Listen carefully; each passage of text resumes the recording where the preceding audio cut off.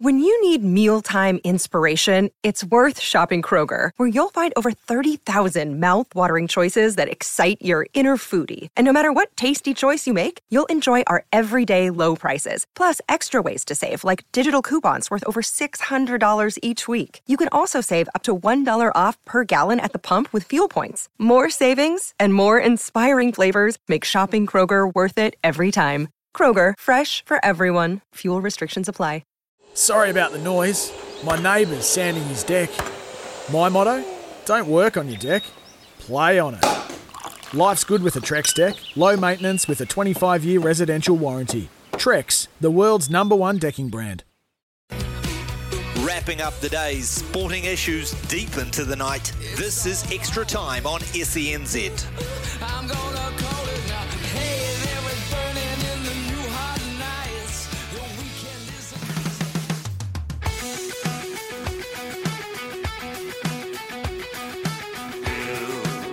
The ghost that hides in your soul, rock and roll. Good evening and welcome into the show. This is Extra Time. Ricardo Ball with you through till 11 o'clock tonight. Coming up, we're going to be talking to the Black Caps bowling coach Shane Jurgensen after the release of the T20 World Cup squad for next month when the World Cup is in Australia. Of course, there's also going to be a tri-series, T20 tri-series here in New Zealand in Christchurch with Pakistan and Bangladesh taking part in that. So we'll get the lowdown from Shane on that. Also, Mark Foster's going to join us this hour to talk netball in the Shamozzle that is the Jamaican Tour. After 8 o'clock, we're going to be talking rugby league. Lavina Good is going to join us. We're going to talk NRL finals. Get you to give us your thoughts as well on the NRL finals and who you think is going to make that grand final. Who's going to see it through? Are the Eels going to take it to Townsville and get the win, or are we going to see the Cowboys back in Sydney next weekend? And then, of course, there is the rematch of the grand final and the other preliminary final between the Rabbitohs and the Panthers as well. We'll talk about all of that and get your take on it as well after 8 o'clock. After 9 o'clock, we are going to catch up with Jared Cronin to talk NFL. The second round has finished. The Bills impressive again, massive win for them against the Titans. We'll also catch up with Clinton Vanderberg from Supersport in South Africa. He also has his own website called Mumble in the Jungle. We'll get Clinton's thoughts on Parker versus Joyce and the relaunch of the United Rugby Championship after a mid-season break. We'll talk to him about that. Super League Grand Final is this weekend as well. Johnny Davidson out of the Australian in exile in the UK. He's going to come on the show after 10 o'clock and give us the lowdown on what's happening in the UK around the grand final, the Super League grand final. 5 Kiwis going to be involved. A little bit of conjecture as to some injuries and some potential suspensions as well. We'll go into all of that with Johnny Davidson after 10. And, of course, always time for your calls and your texts. Our text line is 8833, 8833. That is the Temper Bedpost text machine, or you can call us 0800 150 811. Of course, we also have another Bledisloe Cup test this weekend at Eden Park. It's been a while since the Aussies have won there. In fact, I think Simon Poitevin was the last Wallabies captain to win at Eden Park. And Jason Ryan, the All Blacks forwards coach, has been talking today about how the All Blacks are approaching this game at Eden Park and what they need to improve on from Melbourne. No, we're just getting through with a few boys that we're managing load. Obviously, the boys, the HIAs, are going through their protocol still. Tracking well? Yeah, they are, yeah. And I guess in terms of the back line reshuffle in the midfield, is that something you have to look to? Yeah, obviously it depends on Davey. As a forwards coach, what are you looking to improve on from Melbourne? I think we need intensity probably for a little bit longer. We had some periods there we were on and periods we were off. So I think just making sure we've got that consistency in our habits is quite a big one for us as a forward pack. Can you pinpoint why it sort of went off the boil a wee bit on Melbourne? Or? I think it's probably probably a mix between a bit of mindset and a little bit of skill set, execution. I think that you always have periods of games where you have positives and negatives and different pressure cycles. So I think we can be a little bit better in the area of keeping the pressure on was probably the one that we've sort of reviewed, really. Just in terms of the HIAs, I know you're reluctant to give too much away, but the All Blacks have been pretty cautious traditionally recently with those sorts of things. Is that something that's top of mind? Oh, it's a World Rugby protocol, and it's a protocol for the All Blacks, and we have got the utmost interest for our players, so we'll do everything we can to get that right, and there'll be no risks at all. Artie and Shannon coming back in this week, how have they slotted back into camp? Yeah, Shannon's obviously had that niggly rib, which knew about, so he's just got to get through tomorrow, Thursday, and see how that pans out. Artie's come in fresh and selectable. What did you make of the loose forward trio? It was a bit of a reshuffle last week. Yeah, I think they had their moments. I think as a whole pack did, their connections, there was times where, as I said, that we had really good intensity in that area, and times we could have been better. So, like any combination, it takes a bit of time, and you get a couple of changes. You've got to find your rhythm pretty early, especially in test matches. Aaron Smith mentioned yesterday there's a bit of a final with the Tri-Nations on the line. You've been involved in a fair few of those with the Crusaders. What can you take out of that, and how different is it with the All Blacks? 100% it's a final, and I think there was a couple of comments from someone who might have been a dead rubber. I don't know where that would come from. It's a New Zealand and Australia test match at Eden Park, and there's a lot on the line, and we're treating it as a final. It's exactly how we're treating it, and we've prepared accordingly to respect that. Are bonus points or points differential, does that come into your thinking at all? Or? Oh, look, it's definitely in the thinking, but it's not front of mind. You've got to win the game, and that's the same with the finals, win the game. So that's how we've approached it.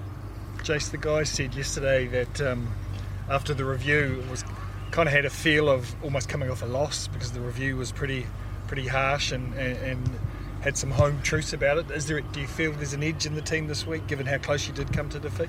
Yeah, I've always said that a review should be the same on a Monday, whether or not you win or lose. Any coach can be hard on a Monday after a loss. Usually that means you haven't got your week right. So, we reviewed accordingly, and that's where we've made, some shifts in those areas in reviewing, like review honestly every day, review every training. But yeah, it was, and it should have been. I'll take you back to the crazy last 5 minutes in Melbourne, mate. The All Black forwards seemed to have the upper hand at the end, and particularly the line-out drive off that last penalty that you guys got, sort of split up there, and Dane got penalised. What happened there? Can you break that down? Yeah, just sort of come through the middle of our maul there, and we lost our feet really, and lost a bit of momentum, and sort of killed it.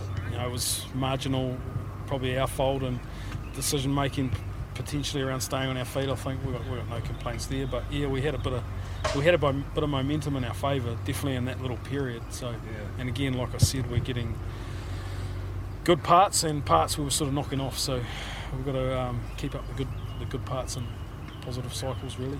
Jace, what was your assessment of how Scott Barrett went at 6? Because he's it can't be easy moving between second row and 6 a couple of times this year. Yeah. How do you think he went? Yeah, I'd say he's probably our best performing All Black forward, to be honest. He's been outstanding in every role. He's a huge part of our 4-pack, and he prepares accordingly, and he's playing some really good rugby. He's been consistent. I think that's followed on from the Super Rugby season, and he's hit the All Blacks running, and he's a pivotal part of the All Black team and our 4-pack. And having Artie back, I mean, as you say, he's fresh. He brings obviously an element of energy and kind of efficiency and everything he does. How important is that for you this week? Yeah, really important. He's he's got a lot of mana in the group. He's fresh here, but he's just had another baby, so I'm sure there's been a couple of sleepless nights. But look, he's great for us. He's a real energy giver. We get a lot of energy off him and our group, and having that week off will definitely freshen him up, and he'll be sharp and raring to go. Personally for you, Jace, you mentioned this is like a final against Australia, Eden Park, pack sold out. I mean, for you, an occasion like this, what does it mean to you? Really looking forward to it. I've said before, I love coaching against the Wallabies, especially Dan McKellar. We've got a lot of respect, him and I together, and so I look forward to that part of it. But it's really about the All Blacks and us putting on a good performance at home and at Eden Park. But just because it's Eden Park isn't a given either. It's a final, so we prepare like that. Is there a bit of pride in that record and wanting to defend it, maintain it? Yeah, it's not sort of something that's been talked about really around the record side of it. We're just looking for that test, but it's definitely there. You know, it's no secret. The boys usually go all right here, so but there's no given either. Did anything in that Aussie pack surprise you, Jace? I thought the loose forwards played fairly well at times. Anything else? Yeah, I thought Valentini's huge for them. He's played great Super Rugby as well, and Pete Sama as well, his ball carrier.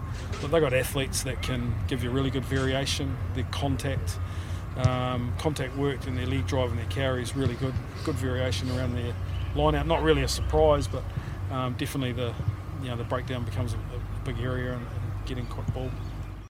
There you go. That is Jason Ryan talking earlier today, the All Blacks forwards coach, with that final Bledisloe and Rugby Championship game of the season looming this Saturday at Eden Park. We'll have more from the All Blacks as well a little bit later in the show. But when we come back, former Silver Fern Mark Foster is going to join us, and we're going to talk Ferns and Jamaica. It's 7:15 here on SENZ Extra Time, and joining us is former Silver Fern Mark Foster. How are you, Mark? I'm really good, yeah. Beautiful day here, night in Christchurch, beautiful city. Nice, mate, nice. I know you're out for dinner, so I won't keep you too long. Really, thanks for your time, for giving us some time, mate. I hope you've had a nice, I'm thinking maybe a Pinot Noir just to warm you up in that cool Christchurch evening before we get started. I've been pretty tame, you know. I've just been at the St Andrews College netball prize giving, so I haven't even had anything. Oh, wow. Just a little mocktail. Mocktails. So, I've been pretty tame. Well, you've got to behave yourself at some point, don't you? Hey, Marg, I just wanted to get your take on the Silver Ferns, obviously, where they're at currently, in this situation with the series with Jamaica for the Tiny Jamison Trophy. Far from ideal, but let's start with our girls first. The Silver Ferns, where do you think they are at the moment, post that Com Games? Because it felt to me that while we might have had the fittest players there, we didn't necessarily have the best players there. Yeah, well, we kind of, I think we're progressing really well and have made some really good gains. And, taking into consideration the players that, were unavailable or, not ready to go over to the Com Games, in particular, Amelia Ranicannazio. I mean, how exciting to have her back and to actually be back and feeling it, really looking amazing. Just a mother of two. I think that's really humbling. Karen Berger and Jane Watson, who are both, Jane having a baby as well, and Karen, who's been injured. We've had some really,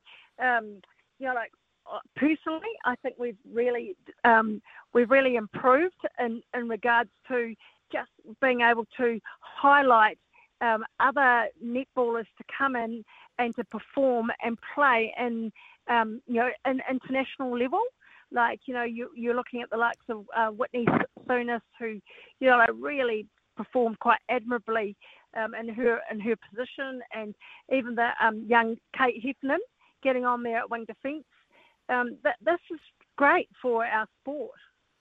Yeah, I mean, it is good for our sport and the development. I know it's probably an obvious one. People look at shooters and things, and I look at Alia Dunn's record in our last ANZ Premiership, and I was scratching my head trying to think how she couldn't be involved, particularly when some of the shooters we have selected for the Com Games and things don't have the best shooting records and have a history of maybe being a 7 from 10 shooter rather than a 9 from 10 shooter.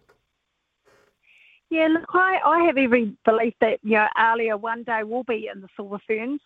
I think she's a tremendous girl and she's got a great attitude, and I just love her. I really love her relaxed way as well. She just brings something different, and, you've got to have those, there are those expectations on the fitness requirements, and look, she's nearly there.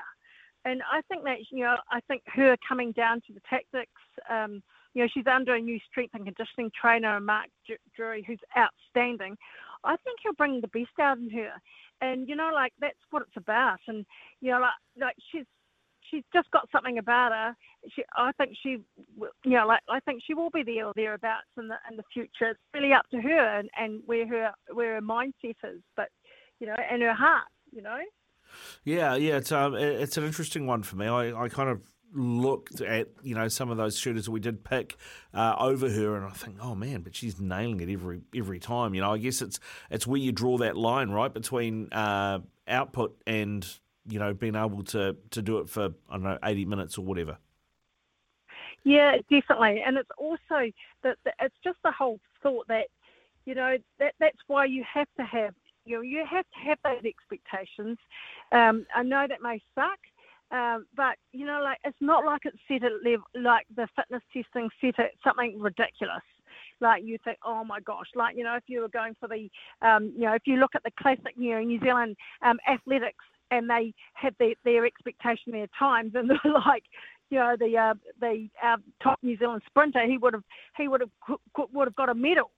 In there if he was doing that time, whatever the time is, you still got to have ones that are realistic, and I think that's probably a good step. So I can see her being there. I just think as she gets older, she gets more wiser, and she's definitely got X factor when it comes to the shot. Yeah, all right. Yeah, she definitely has that. I think that is something, with her and Grace Nweke, I think we're in good shape if those two can stay fit going forward as out-and-out shooters. What about then Jamaica? I was really looking forward to the series, the Tiny Jamison, with the Jamaicans, given, they beat Australia, they beat us at the Com Games. I thought this is going to be great. So disappointing to have it delayed, and then to find out only half the team are coming and things. I mean, they're having to pull in players, a player that last played professionally in 2017 to make up numbers. It almost feels like they should have just called the whole thing off. I don't know where you are on it, Mark. Yeah, absolutely. It's not ideal. And especially when you're when you're going there and you're thinking that when you're if you're a spectator and you're kind of in good faith, you pay for, you're thinking exciting that it's going to be that team that's won over at the Com Games, etc. But then to have the B team coming, and then to have half the B team, have half of the team literally not coming, that's quite disappointing. But you know what? At the end of the day, it's about playing another different culture. You still that Caribbean style. It's still exposing our athletes, to that style, and that can only be good for us. Leading into World Cup next year, they've got that aerial game, and that's what they'll bring. So, look, at the end of the day, any competition is better than no competition, and to be able to, unfortunately, and it's we are very fortunate that netball is held in high regard in terms of paying and the money associated around it. Jamaicans aren't so fortunate, and that's a big thing for their administration. They're onto a beautiful product, and they would have sponsors that should be supporting them and getting behind them, and that seems to be the hold up really. So it's sad because poor old us, we didn't really know the fallout, the actual situation fully until it came upon us. But getting in there, playing that Caribbean style can only be good. Yeah, it can only be good. All right, well, hopefully we'll get a competitive game, because, as you say, there are quite a few players missing. Seems like they need a silver medal administration to go with a silver medal team. Mark, should we put it that way? I mean, I don't know who looks after these things. I mean, how much of that was on New Zealand netball to organise, and how much is it on Jamaican netball to organise? Do you know? Oh, look, I'm not too sure of the logistics, but I'm telling you right now, Netball New Zealand, they run a good ship. So, part of the thing might be from our end. I can tell you that now. Yeah, good stuff, Marg. All right, hey, listen, thanks for taking the time out, mate. We'll let you go and get that Pinot Noir and get some dinner into you as well. Recover from your big day. Really appreciate your time, mate. Go well. Always a pleasure. Cheers. Marg Foster there with us, former Silver Fern, of course, and proud Cantab as well. It is 7:23 here on SENZ Extra Time with Ricardo Paul. Yeah, an interesting, Carla Borrego has been called into this Jamaican team. Now, she played for the Adelaide Thunderbirds for a while. She's going to come in as the 8th player. So they've got 7 who have landed, 5 couldn't make it because of visa issues and it wasn't visa issues to get into New Zealand, it was visa issues to fly via the States. That was the problem. that they were having. So, yeah, I mean, Barrigo was a good player. I mean, that Jamaican team that she was in 2003 finished third at the World Cup.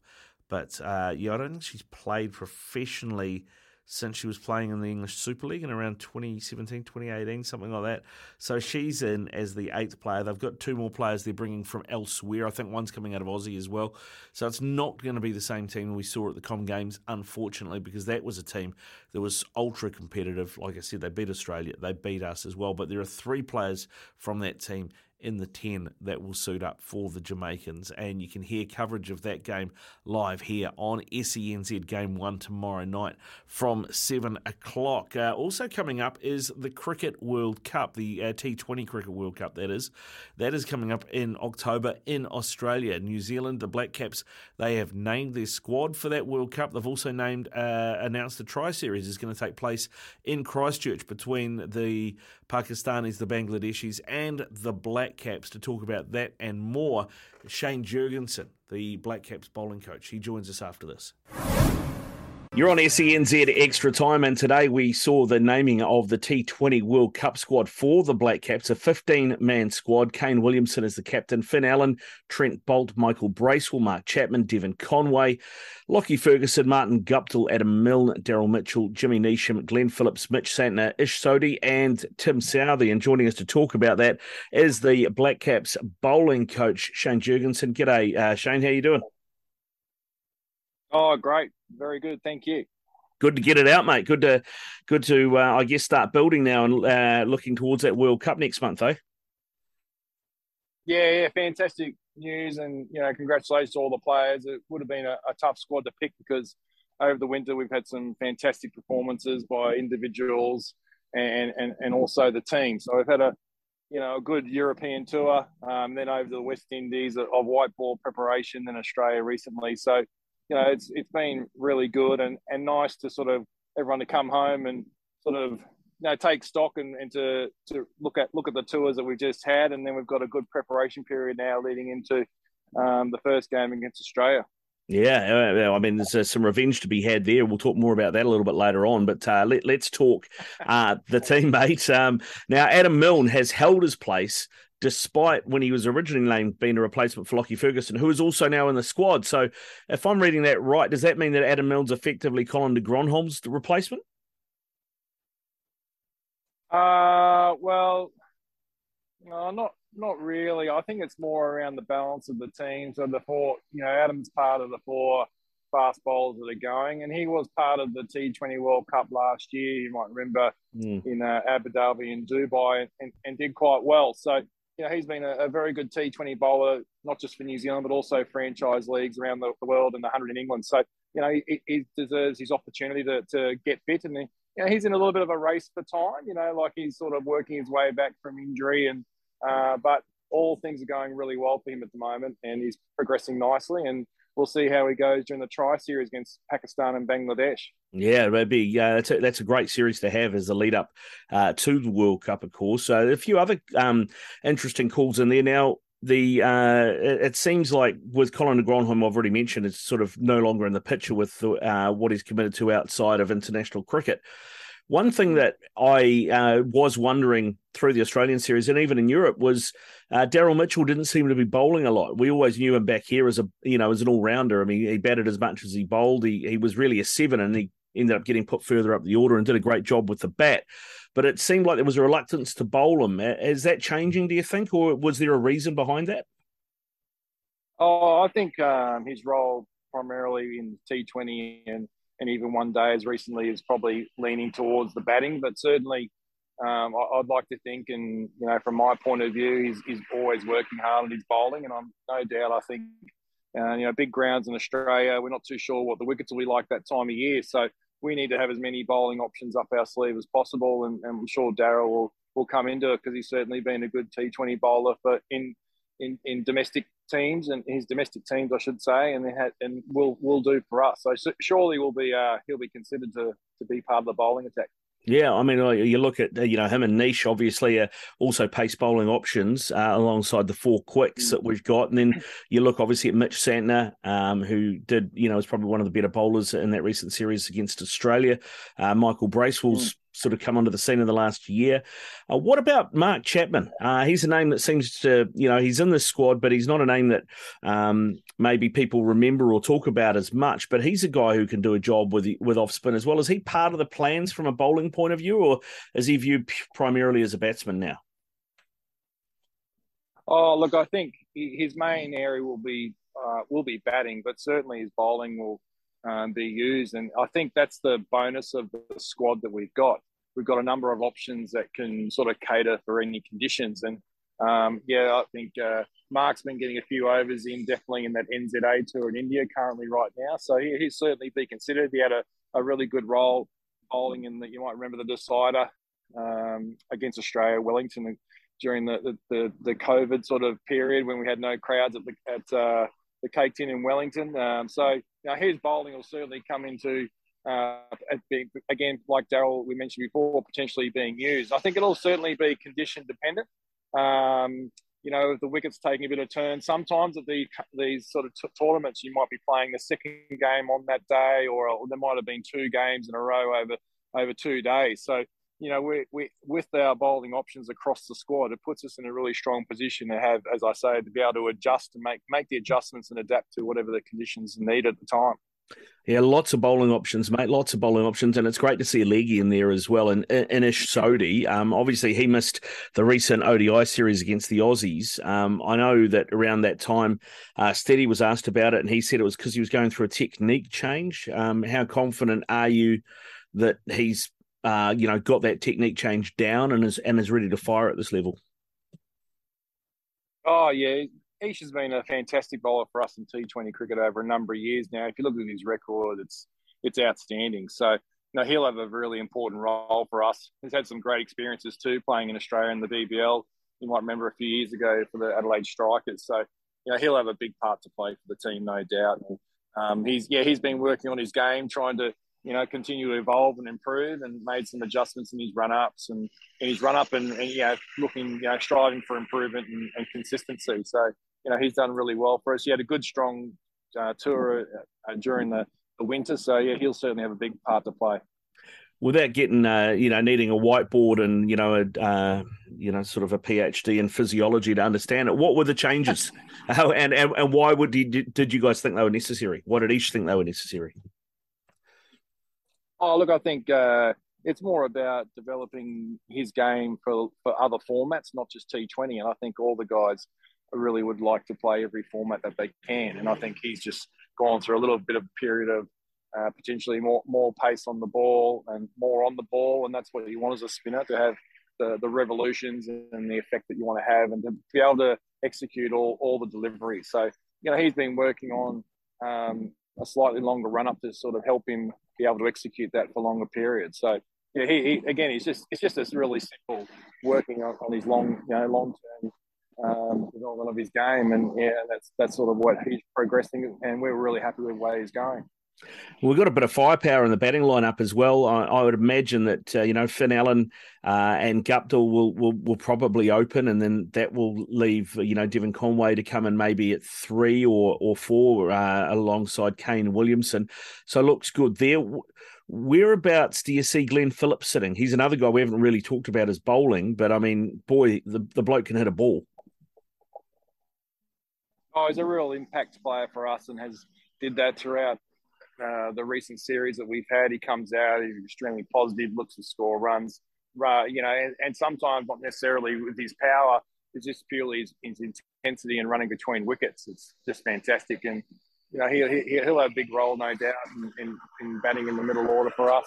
I'm not too sure where exactly, but we've got a number of games to sort of work out that batting lineup, which is the great part, our lead into this World Cup. We've got potentially 5, 6, 7 games, and plus we've just had the recent series, so we've got plenty of opportunity to nut out what's our batting order, and Glenn will certainly be a part of it. He's done really well for us. He has. There is a name missing in there that I guess solidity in batting, and also as a deputy in leadership, and that is Tom Latham. He's not part of this squad.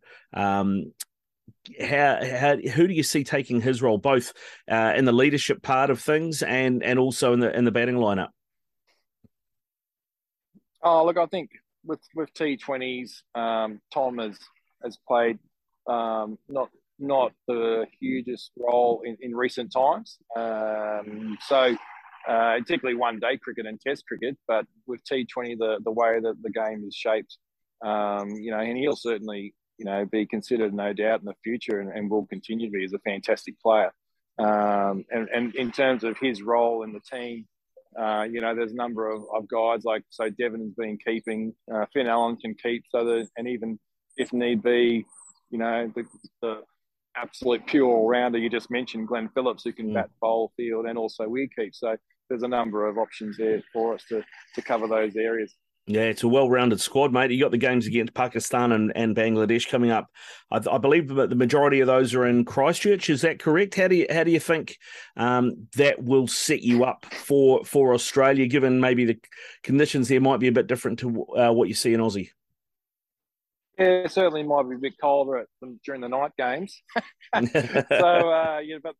it's it's a big field, which is like sort of Australian conditions, and that's what it's good to sort of mirror that, and tough oppositions too. Like Bangladesh are a very dangerous side, and Pakistan have been an outstanding T20 team. So really stiff competition, which is what we want, and fantastic opportunity for our guys to be challenged and also nutting out the way that our side's going to shape up leading in this T20 World Cup. So yeah, it's a great lead in for it. Now, you might have a unique take on this, Shane, given you were born and bred on the other side of the ditch and you're involved with our cricket team. But obviously, I don't know, a few people have made this comment post the series, and I think we talked about it during the series a bit as well, is, I think it feels like New Zealand in Australia have the same mental block that some people have against the All Blacks at Eden Park. It's almost like there's, 10 or 15 points on the board before kickoff.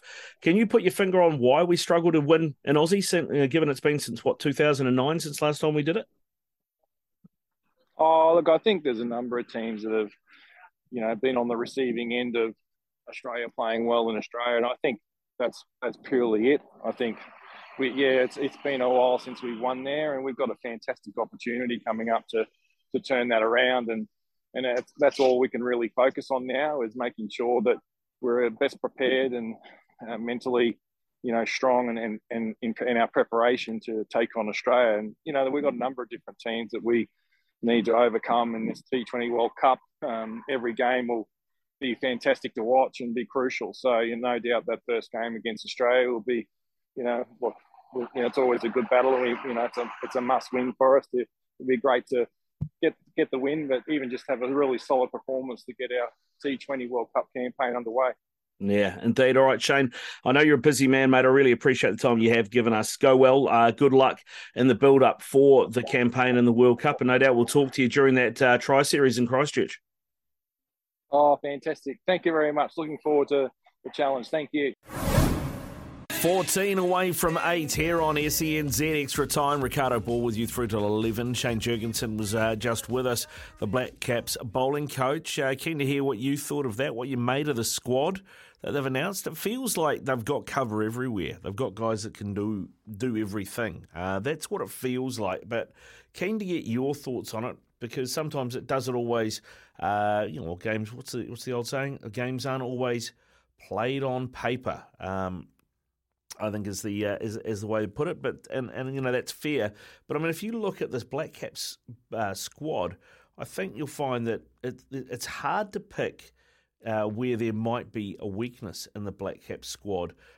Maybe you could argue that do we have enough runs? Maybe, but even then, I think if everybody's on form, then you should be okay. I mean, this is the squad again. I mean, try and picking out an 11 from this 15. I guess some of it will be condition dependent, but it's Kane Williamson, Finn Allen, Trent Boult, Michael Bracewell, Mark Chapman, Devon Conway is in as a wicketkeeper, Lockie Ferguson, Martin Guptill, Adam Milne, Daryl Mitchell, Jimmy Neesham, Glenn Phillips, Mitchell Santner, Ish Sodhi and Tim Southey. Now, when this team was named, because this was supposed to happen last year, Adam Milne was in for Lockie Ferguson. But now Lockie Ferguson's fit, but they're both there. Of course, there is no Colin de Gronholm anymore, which is why I asked about the Daryl Mitchell thing, because he hasn't been bowled as much as you would have expected, I don't think, but maybe he can cover the Colin de Gronholm role in terms of, bowling, I should say, the slower pace ball. So maybe that's where you look. So, I mean, you got four fasts. You got Trent Boult, Tim Southey, Lockie Ferguson, Adam Milne, so four quicks. You've got Daryl Mitchell, who's probably going to play as a batter anyway, who can give you some medium pace. Jimmy Neesham, who can be an all rounder as well. Then you've got Mitch Santner, who can also play an all rounder role. And then you look at some of the firepower. I mean, Finn Allen can also cover wicket keep, and he can open. We saw him do that pretty well in the third ODI of the Chappell Hadley series.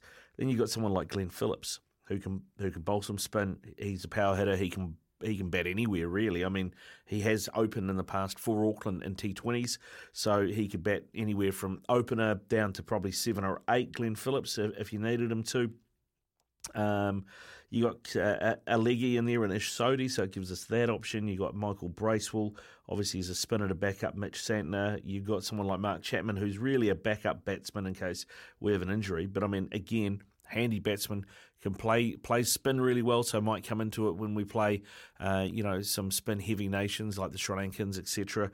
The Indians as well. They might decide to play him over someone else, and I think, just in general, it's a really well-rounded squad. It's just whether or not they can get it together. They've got these this tri-series against Bangladesh and Pakistan in Christchurch leading up to it. I think that is good. That looks good, and that should give us a bit more of a look at how they intend to play. I guess it's just on the coaching staff making the right calls and getting the 11s right from game to game. I guess that's what we have to look at. So your thoughts on that? 0800 150 811, 0800 150 811, or you can text us on 8833. It's another option for you. You can always send a text through. I also noticed that the ICC have made some law changes, some tweaks. So, in the past, if a batsman hit a ball deep and it got caught sort of on the boundary and the batsman crossed over, well, then the non-striker would face the next ball. But they've pulled that rule out now. So when a batter is out caught, the new batter will come in at the end the striker was, regardless of whether or not the batter's crossed prior to the catch being taken. So that is a one change. They have also ruled out spit altogether. You cannot use saliva to polish the ball anymore. That has definitely come into effect. And this I thought was quite good too. The running out of the non-striker. Now, in the playing conditions and the laws of the game, this used to be listed under unfair play, but it has now been moved to being into the run-out section. So I think that means that the ICC and the umpires and that will be more lenient on that if bowlers are trying to run out guys at the non-striker's end. If you are striking, though, there was a law where if you were running into bowl and before you're in your delivery stride, the batsman charges you, you could actually stop and throw the stumps down and run them out. You're not allowed to do that anymore. It's called a dead ball if that happens. So, yeah, a few interesting changes to the laws of the game from the ICC, which will kick in, no doubt, just in time for this T20 World Cup. Now, if you're in Christchurch, in and around Christchurch, and you want to get to some of these games, this tri-series, as I mentioned, some games coming up. Starting Friday, October the 7th, is the Bangladesh play Pakistan from 3 o'clock. And then I think this is at Hagley. Yeah, that is at Hagley. Then on Saturday, October the 8th, the Black Caps play Pakistan in a day. Oh, I was going to say a day-nighter. It's a night game. It starts at 7. And then on the Sunday, the Black Caps play Bangladesh, also at 7. On the Tuesday, the Black Caps play Pakistan at 3. And then on the Wednesday, they play Bangladesh at 3. And finally, Bangladesh play Pakistan on the Thursday at 3. So it's 2 groups of 3 games. Everybody gets 3 games. And then the 2 top teams will play each other in the final on October the 14th, which is a Friday. That is from 3 o'clock. And then the Black Caps will depart for Australia the next day. And they've got a couple of warm-up games already scheduled too, the Black Caps. They're going to play South Africa at Allan Border Field on Monday the 17th, and then India at the Gabba on Monday the 19th of October. The 2 warm-up games play in the World Cup Pool play, there are 5 games for the Black Caps. They play the Aussies at the SCG on Saturday the 22nd, then Afghanistan at the MCG. Team yet to be found out is qualifier A1, October 29 at the SCG. Then we play the Poms at the Gabba on the 1st of November, and our final pool match is against qualifier B at the Adelaide Oval on Friday the 4th of November. So that's the pool play. That's how things are looking for the Black Caps heading into the World Cup. Your thoughts on that and on the team that we've seen, and maybe on some of those rule changes. If you've got a thought on that, you can give us a call 0800 150 811, 0800 150 811, or you can text us on 8833. Coming up on the show, we're going to be talking rugby league after 8 o'clock. Lavina Good is going to join us, and we're going to preview the 2 preliminary finals this weekend. The Cowboys taking on the Parramatta Eels, that one in Townsville, and then the big one for me, this is the game, even though I'm an Eels fan, the one I'm really excited to watch, maybe it's because I don't have a horse in the race and I won't be nervous, is the Panthers take on the Rabbitohs, which is a rematch, of course, of last year's grand final, with that big difference that we are going to have Latrell Mitchell playing in this game. So we'll do that after 8 o'clock. Lavina Good will join us. After 9 o'clock, Jared Cronin's going to join us. We're going to talk NFL. Clinton Vanderberg out of South Africa as well on Joe Parker versus Joe Joyce, and on the United Rugby Championship. And then Johnny Davidson, an Australian in the England, talking Super League with the Super League Grand Final coming up this weekend. There you go. All to come. Paul has called through on 0800 150 811. Paul, we've only got about a minute and a half, mate, but what did you want to hit? Paul from Wanganui, you there, buddy? Oh, right. Okay. We're going to come to Paul after 8 o'clock. Okay, Paul, you hold there, and we'll come to you shortly. But anyway, that is what we have coming up. A whole bunch of sport. Plus, we will take your calls as well. 0800 150 811, 0800 150 811, or 8833 is the Temper Bedpost text machine. Whatever you want to talk about. I mean, we do have a Bledisloe Cup second game at Eden Park this weekend. We heard from Jason Ryan earlier. If you want to chat that, we can talk that. What do you think that All Blacks team will look like? It looks like there probably will be some changes, I would say. It's usually a 10-day head knock protocol, so that would suggest that Sam Cane and David Havili are probably not going to play. So what do you think about that? We can also talk the NRL. Obviously, Lavina is coming on next hour, and we will chat to her about that, get her take. Keen to get your take too on those games and who you think is going to be in the grand final. We've also got Joe Parker, Joe Joyce this weekend as well. So much sport coming up over the weekend. We'll be talking to Clinton Vanderberg from Mumble in the Jungle about that after 9 o'clock. Heaps of sport, your calls, your texts as well. It's coming up 8 o'clock here on SENZ Extra Time. Just gone 8 o'clock here on SENZ Extra Time. Ricardo Ball with you through till 11 o'clock. Paul from Wanganui has been on the line waiting to chat. Mate, thanks very much for holding. How you doing? Yeah, good, Ricardo. Yourself? Yeah, good, thanks, mate. Good. I was talking Black Caps earlier. What do you make of that squad and what Shane Jurgensen had to say? Well, Shane Jurgensen didn't really answer any questions. It was just media speak about this, that, and the other, and so can do this and that. And we're going this game at a time sort of stuff. He didn't answer any questions at all. As for the Black Caps, I'm just not sure whether they'll score the runs quick enough. With Williamson, Conway, Mitchell, 60 or 70 runs per 100 balls. You need someone scoring 150 runs per 100 balls in T20. Yeah, I'd be looking at maybe Phillips at 4, Neesham 5. Just get some hitters in and go for broke. Yeah, well, I mean, to be fair, I mentioned in the interview that I was, there's no Tom Latham, and I wondered if that was part of the reason there was no Tom Latham, because, it's fine to have one guy who can anchor an innings, if you like, and hold an end up and score at 70 or 80%, but like you say, T20, you need to be scoring fast. I imagine it's going to be Finn Allen and Guptill to open. Yeah, I hope Guptill comes good. His record in Australia is not the greatest. Well, it needs is New Zealand's, to be fair. That's true.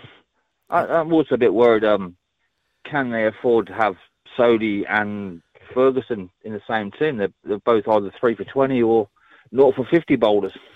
Well, yeah, I think that's an interesting one. I mean, that the fact that the reason given by Gary Stead to not take Ish Sodhi to the Chapel Hadley, when he was working on his new technique or his new run up or whatever it was that Shane said.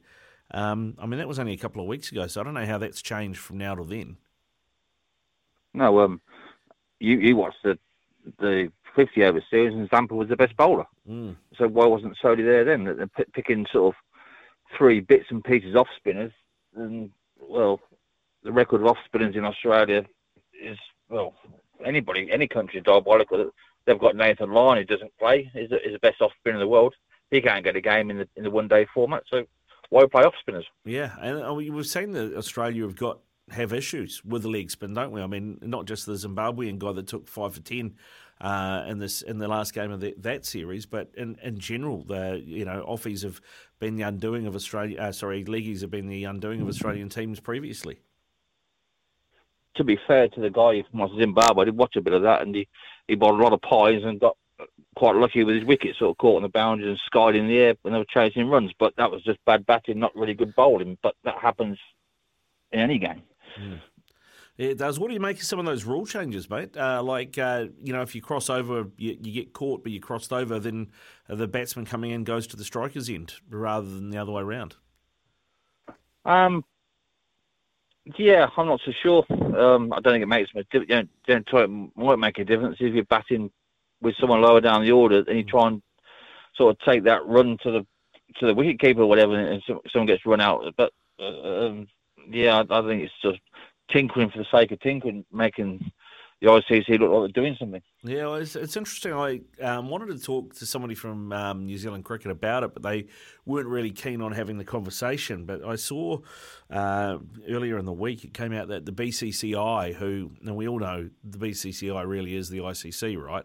Well, it's Indian Cricket Board. Yeah, exactly, right? So whatever they decide is a good idea generally happens.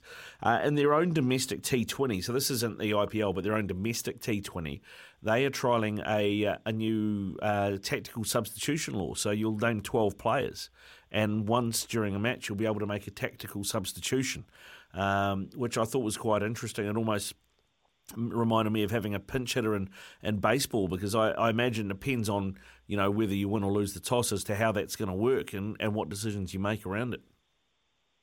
Yeah, well, if the key was you bowl Trent Bolt for 4 overs and take him off and bring in a batter.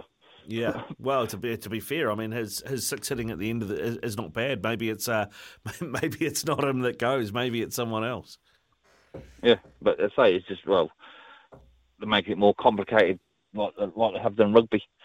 Yeah, well, there is that too, mate. There is that too. So, what do you think, Paul? Who's your favourite to take out the T20 World Cup?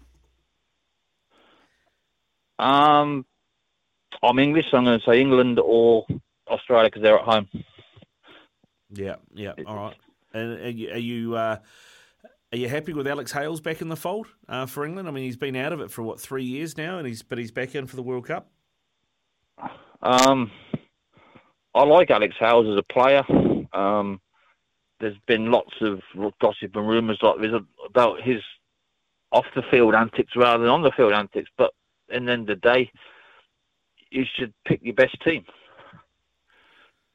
Yeah, I mean, is he, do you think, one of England's best white ball batsmen? His record in domestic cricket or around the world cricket says yes, but then so does Josh Buttler's. But Josh Buttler then quite often disappears in big tournaments. I know he got 100 last year, but since then he's sort of struggled, lost his place in the Test team. So I just don't know. But England, they play a very different side to the Test team they picked, and Bazball's been going quite well for them in the Test cricket. So what the one-day team, I don't know, because I say I'm over here now, so I don't get to see much of it. It's on the wrong time of the day for me. Yeah, right. I mean, what do you make of Colin Munro not being considered for the Black Caps though in this format? Particularly, I mean, he absolutely destroyed bowling attacks in the 100 recently. Yeah, say he's got a long-term record of success in this format. So yeah, he should be looked at. But I'm a bit concerned for New Zealand cricket that they're picking Neeson, they're picking Bolt, and they're not central contracts anymore. So what's the point of having central contracts? Well, mate, to be honest, I wonder how long it is before Kane Williamson does the same thing. Although, I mean, he's not in great form at the moment, so maybe he's not demanding the big money that Bolt is, but, you know, it wouldn't surprise me. No, Kane's been good as a class player. But say, look what happened with Joe Root when he took the captaincy of Joe Root. He's sort of, I don't know how many runs he scored in English summer, but it was what it was when he was captain. Yeah, they take the pressure off, eh?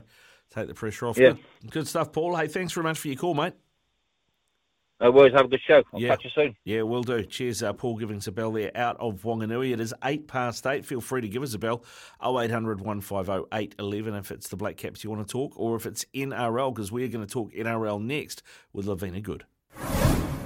It's SENZ Extra Time, and our good mate and fellow eel lover, Lavina Good, is back from her sojourns. Lavina, good evening to you, mate. Let's talk some NRL.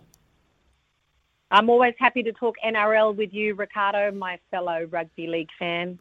Mate, I'm in a good mood, mate. Why do you think I'm in a good rugby league mood? You guess. I want to say, I want to whisper it, but is it our year? Okay, here's the thing. I get very nervous this time of year. As you know, I've been Yes. speaking to you for the last decade about Parramatta this time of year, and it's normally last week when we bow out, when the expectation is so much higher. But on the performance of the Eels against the Panthers a couple of weeks ago, there's a couple of things that had to happen. One thing is Mitch Moses had to lie to his doctor about getting his memory back and not having headaches, because I know the Eels were absolutely desperate for him. And there'd be plenty of people saying if it was the start of the year and if it was the Titans or Newcastle Knights, and that player would have been out for a month. But he passed whatever he had to pass, and the Eels absolutely needed him. Otherwise, I don't think that they would have won that game at the weekend. And, I really think that performance against the Raiders on the back of the performance against the Panthers was showed faith in each other. They played a really wide game, which they did not do against the Panthers, and the forwards were willing to offload, which they did not do against the Panthers, and the kicking game was impeccable, which they definitely did not do against the Panthers. So they learnt from their mistakes, and the Eels have, they've got a bigger challenge facing them now as they head to Townsville. I mean, that's going to be a sold-out 28,000 people crowd, I would assume, and the people of Townsville are just so grateful for the Cowboys to make it this far. I don't know about you, Ricardo, but I did not have the Cowboys in my top 8. In fact, I think I might have had them in my bottom 2 when I look back as to the teams that were going to go forward. And they've surprised all of us. So it's a massive challenge for the Parramatta Eels as they take on a Cowboys side that we all thought would be a big surprise to make it this far, and at the moment they're just about to knock on the big dance door, which they'd love to do. Yeah, would they what? And you're not the only one. I mean, you looked at the team that Todd Payten had, and he didn't really add a lot in the off season. And I think I've talked to Andrew Voss about this. He had them as wooden spooners, and I think a lot of people sort of had them down the bottom. So they've done exceedingly well under Toddy Payten to get where they are. I guess the question is, how does Parramatta counter that and counter the 28,000 if you're looking at it from a power point of view? I mean, Jason Taumalolo is a big part of that. It feels like the Para pack is big enough to combat the Cowboys pack, and I think the Eels backline is better than the Cowboys backline, but I don't want to get ahead of myself. I mean, they did finish, second for a reason, third even. Yeah. Yeah, when you go player for player next to each other, it's easy to keep ticking that Parramatta side and say better player. But when you go team unity and playing as a team that shows a lot of faith in themselves and will continue to play good for each other, then it's easy to tick the Cowboys side as well, because they haven't backed off from any side throughout the year, even when they have been defeated by teams.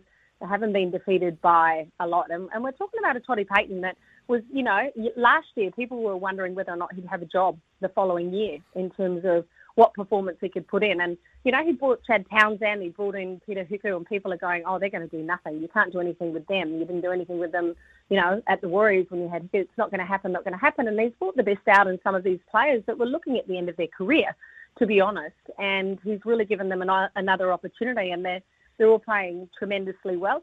I think if Parramatta managed to continue those offloads with Lane and Regan, Campbell-Gillard, I think there's an opportunity there for Parramatta to catch the Cowboys on the back foot. But Parramatta were not willing to do that against the Panthers' defensive side because the Panthers moved up too quick in defence and the Raiders were just too tired to do that. We've got to remember the Cowboys are nice and rested and, there's not many injuries that'll be creeping into them. There's always that question mark against Mitch Moses, who is in fine attacking form and played like it was the first game of the year, not the 27th game of the year for him.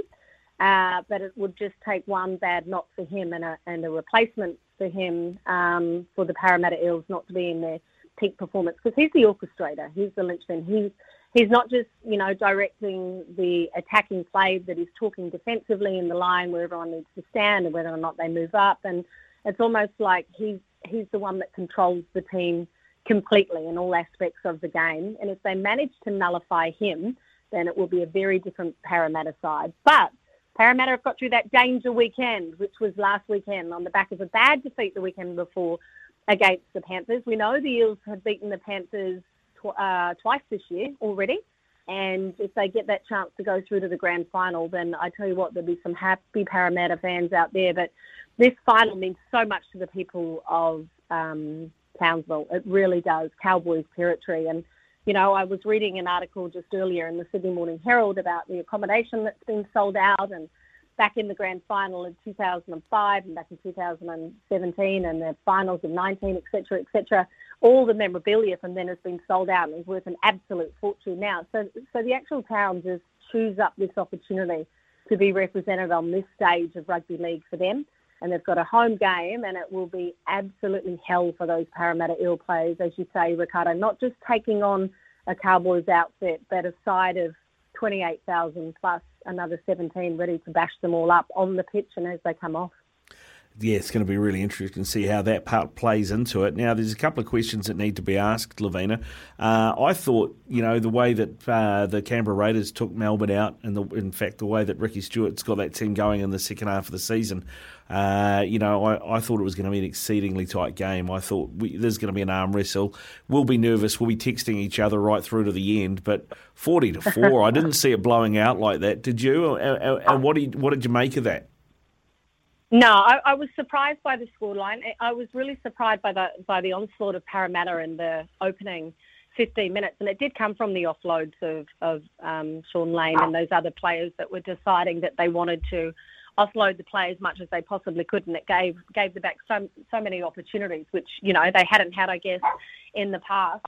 But I think the Raiders just looked really tired to me. And I know Parramatta had a big game before, but the Raiders just did not have a kick in their step and nothing was going their way. Their kicking game was very average. Their backs were missing horrendous tackles. I know they can score some beautiful tries, but not only were they missing tackles, that they were reading the defensive play really poorly. Like, we could see where the ball was going to go, whether or not it was going to be a cutout pass and what direction that was heading in. But there was no defensive structure whatsoever from the Raiders, and they paid the price for that. And then obviously the Eels realised that at half-time, if they gave the Raiders an opportunity to score first in the second half, then it would be a very different game indeed. And obviously Brad Alpha had a call at all these players and said, if you want to go on with this, the Raiders were looking pretty good at one stage. We've been denied 2 tries. They managed to pick one up before half-time. If they score next, this is a very different story. And the Parramatta made of last year and the year before and the year before that might have choked, let them come back and not learn from any mistakes from the week before. But it was the same as the first half for the Parramatta Eels. They came out, they offloaded, they didn't miss tackles, they let Mitch Moses control every single play that he needed to control, and in the end, it paid dividends. So I was a little surprised by that, by the performance in the end.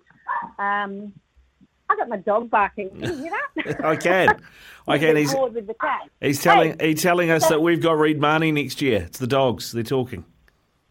Oh, my God. Reed Marnie. I love him. Can you believe Parramatta let him go? No. I mean, is that crazy? Yeah. I just can't believe it. I mean, honestly, we talk about Mitch Moses as much as you want, but when it comes to Reid Marnie, are there many players in terms of the distribution factor that is accurate and as aggressive as what he has? His passing is absolutely impeccable. He finds the mark all the time. He never bludgers and is not afraid of tackling. I mean, it was worth throwing the checkbook at him. And Papali'i is another one. I mean, you come over from a club where you're in disarray and you basically get turned into one of the best back rowers in the world. And that's another player that the Parramatta Eels were losing. So you get a feeling, Ricardo, as a Parramatta fan or someone that has followed Parramatta for many, many years, this is their year. And this may be the last opportunity in quite some time that they'll have a chance to go all the way. Because when you're losing players like Reid Marnie, etc., that's quite challenging as you move forward in this competition. They're players that you really cannot replace. Exactly. I 100% agree with you. Although Isaiah Papali'i has been making headlines for all the wrong reasons in Aussie recently for refusing to say that he's going to be in the Tigers team next year. They reckon there's a backflip coming. So once the NRL announce what the cap is for next season, we might see a change on that front. Hey, we should talk, of course, there is another preliminary final as well this weekend, and that sees the Panthers up against South Sydney in a rematch of last season's grand final. I've got a feeling this is going to get nasty, and I think it's going to be a gnarly game. I think it's going to be all sorts going on, and the difference between this year and last year is a bloke called Latrell Mitchell. Yeah, he's on fire. He's come out right at the perfect time. He certainly entices the team to play above themselves. That's what I like about Latrell. A very aggressive player, plays with a lot of heart, passion and spirit, and he's a great player to watch and can create so many opportunities, and also reads the defensive play excellent as well when he's in that full back role.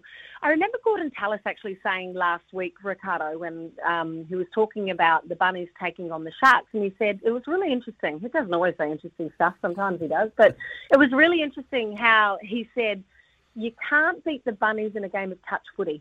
You just won't be able to do that. They have too many light-footed players and they're sensational with the ball, and you've just never beat them when it comes to a game of touch footy. And that's what the Sharkies tried to do.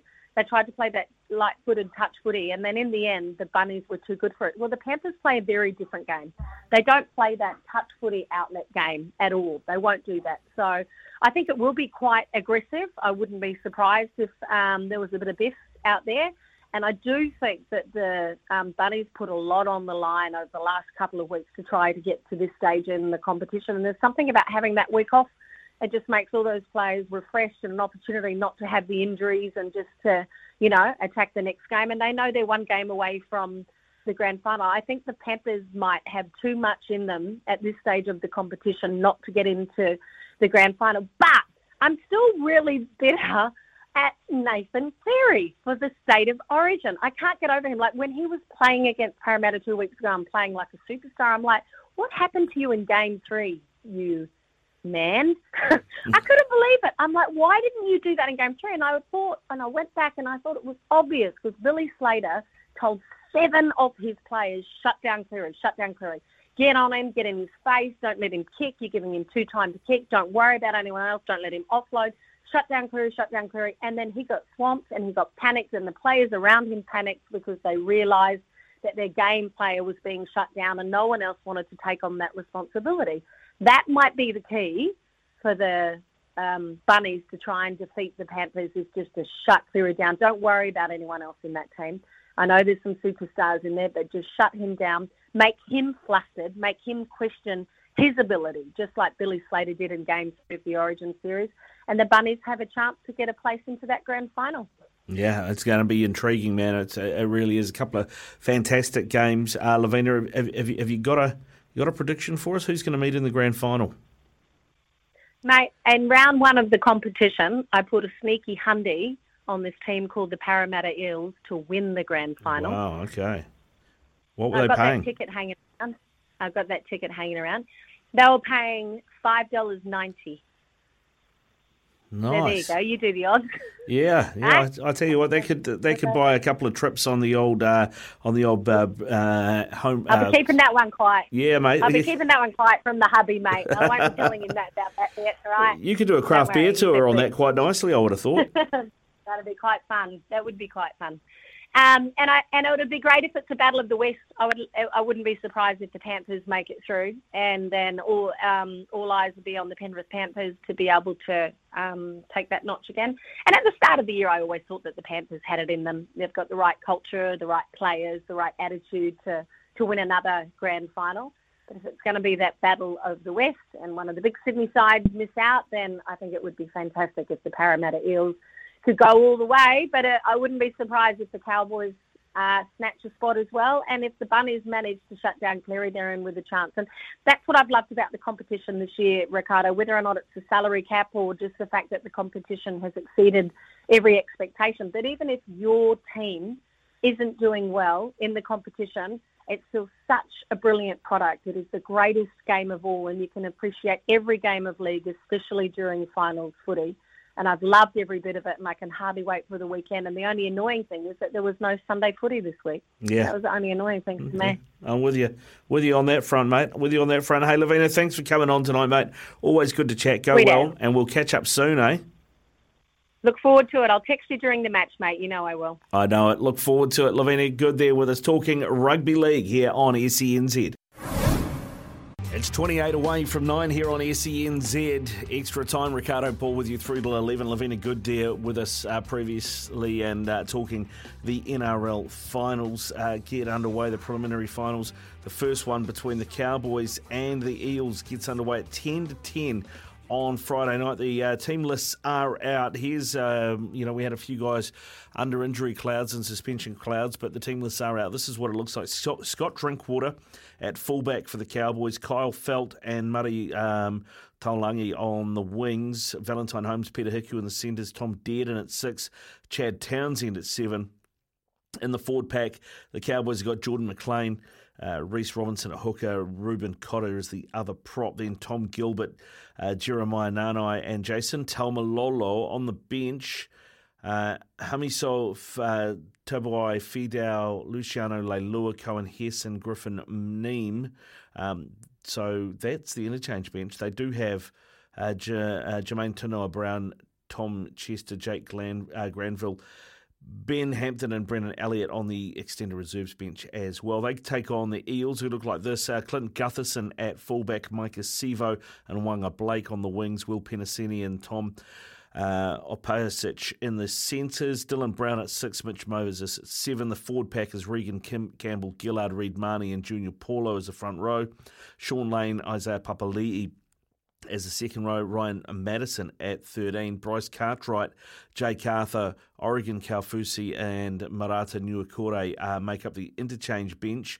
On the extended reserves bench, Makahesi Makatoa, Bailey Simonson, Nathan Brown, Ofahiki Ogden and Kai Rodwell as well. So, as we talked about with Lavina, on paper, that Eels team looks stronger than the Cowboys team, but the Cowboys team have been getting it done all season long. Dylan Brown, who's also been named in the Kiwis from the Eels, was talking earlier today. It's exciting. I haven't been there before. I always love a road trip. But yeah, it's obviously going to be hard coming from CommBank and changing the scenery up a bit, but I'm excited. I haven't heard much about playing there, but it's obviously warm, but yeah, like I said, it's exciting and we're just keen to get in there and hopefully take out the wins. Is that daunting going into the unknown somewhat?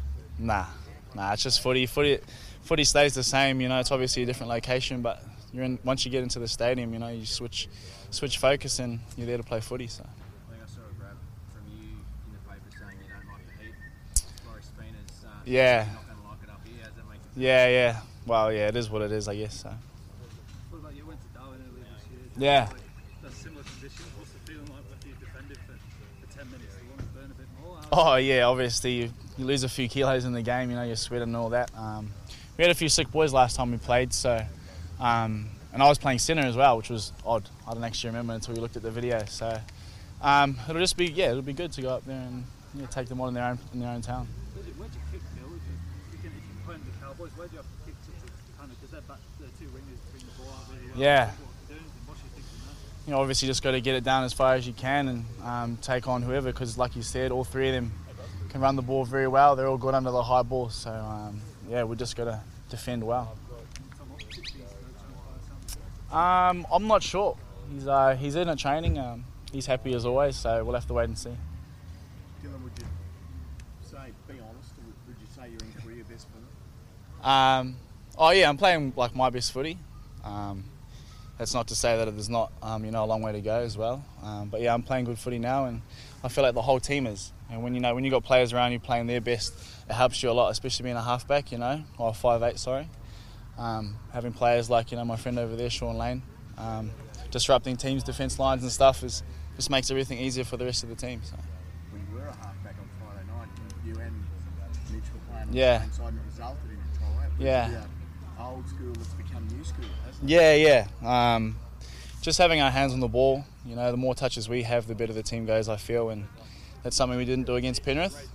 So to finally do that properly, and same with Gutho, when he's got a hands on the ball, we get more points. So, yeah.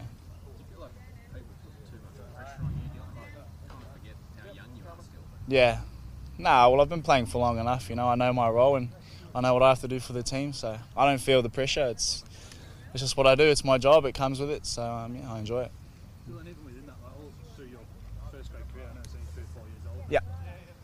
All that time, there's been a lot of pressure on Barrett to perform in big games. Yeah. Does it feel like Friday night, just some of the weight's gone off your shoulders in a way? Oh, yeah. Look, it's obviously a good performance, and the scoreboard was pretty significant, but it's a whole new game. It's the finals. Anyone can do anything, and the Cowboys have been in unreal form as well. So yeah, there's still a lot of work to do. Even going to town, the pressure's more on them, right? It's in their backyard. Yeah. You're away from home. Yeah. Conditions, Yeah, that's right. They've obviously got a bit more to lose, and we're going up there and just doing our thing. So yeah, keen. They got 2,000, mate, yesterday to a training session. Oh, really? Yeah. Yeah. Some of those blokes from Cape York and the Gulf, they round trips of 600k. Oh, really? Yeah, far out. If the crowd is a factor for them, how do you shut it out? Well, like I said, you go in there. It's lovely having a massive crowd behind you, but at the end of the day, you're there to do one job and it's just to play. So you can't really hear anything anyways when you're on the field. So it's up to us to stay united as a team and work on what we need to do. So. Are you united, given Brad's comments after Friday's Yeah. game? Yeah, I was a bit confused. I didn't actually know what was going on there because I feel like we're fine, There's good relationships everywhere. I haven't really seen any of that go on. So. Dylan, in your young career, how big is this game for you with a spot in the grand final and stuff? Yeah, I don't think my age really matters, but you're right. It is probably one of my biggest games. I've never made it past the second round of finals, so I'm stoked to get one step ahead of that. But yeah, it's nerve-wracking and it's exciting at the same time. So we're very keen. Just on that, how much of a mental game is it? I think the Paras only sort of got to week 2 of the finals a couple of times. How much of that do you tap into towards this back end of the season? Like obviously you guys are now just 1 win away. Yeah, I think it is massive. Mental game. Obviously your body's a big factor, but when you go into the right headspace and know that you've done the right work throughout the week, which is what we're doing now. We've planned to go up a bit later in the week, so I feel like that's allowed us to work on our game a bit more throughout the week and go up there knowing that we're ready to go. So. Do you feel like there's been a bit of a positive shift in your guys in terms of defence? You're conceding less than half of the points you were earlier in the year. Yeah, no, that's massive. When you're defending well, it's huge. Whether for example on the weekend we were more happy with how many tries we allowed them to score was only 1 rather than our points. So. Defence is huge, and I feel like we're doing a much better job in that. So it's good heading into the finals. You mentioned that going up later in the week. How do you feel about it? Like it sounds like a place that, for mine, you feel like you need to acclimatise, but you're not getting there till Thursday night. Yeah. Does that matter? I think the more time you spend there, the more drain you probably get. So I'm happy with the staff's decision to go up the day before. So yeah, good.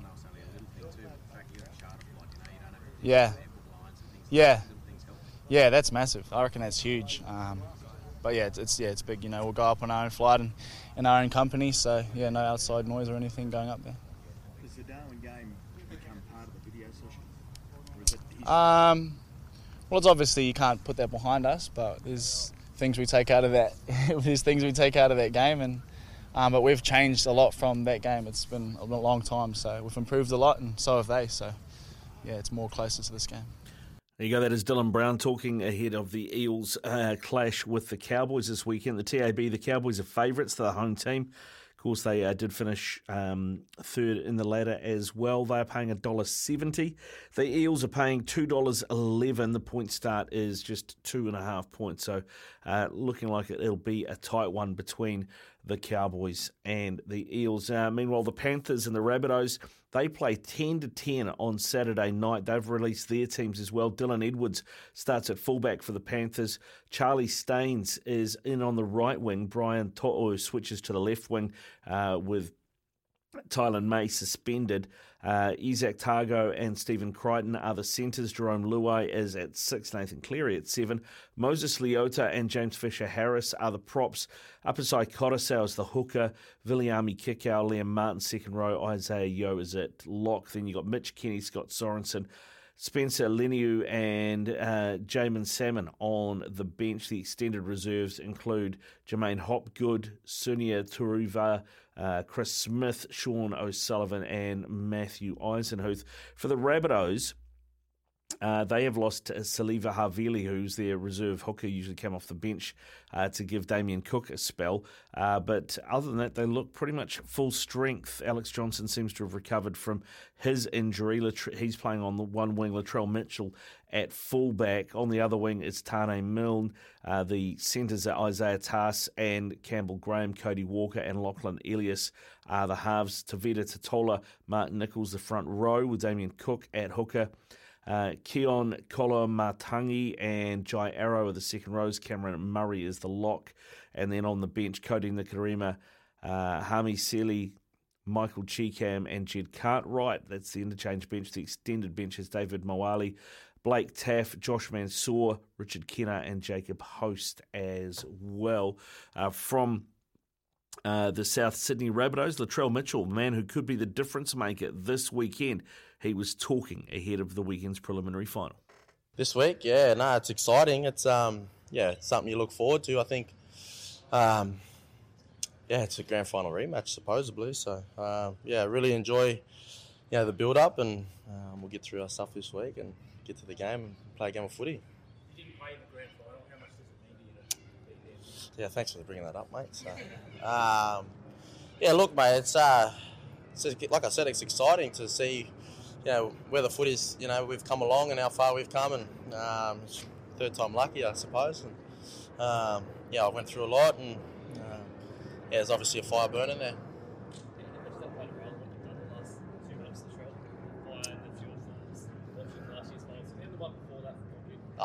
It's always fuel there, mate. It's always a fire. That's why I play the game. So I just love the game and the competitiveness that it brings. And this week's one of those weeks that I look forward to. Talking to the Panthers yesterday, obviously the amount of shutdowns yourself. Ooh. Obviously be heavily targeted. Hopefully they're not worrying about my teammates then, and then they can do their jobs. If I can take that off the boys and put the pressure on myself, then I'm happy to do so.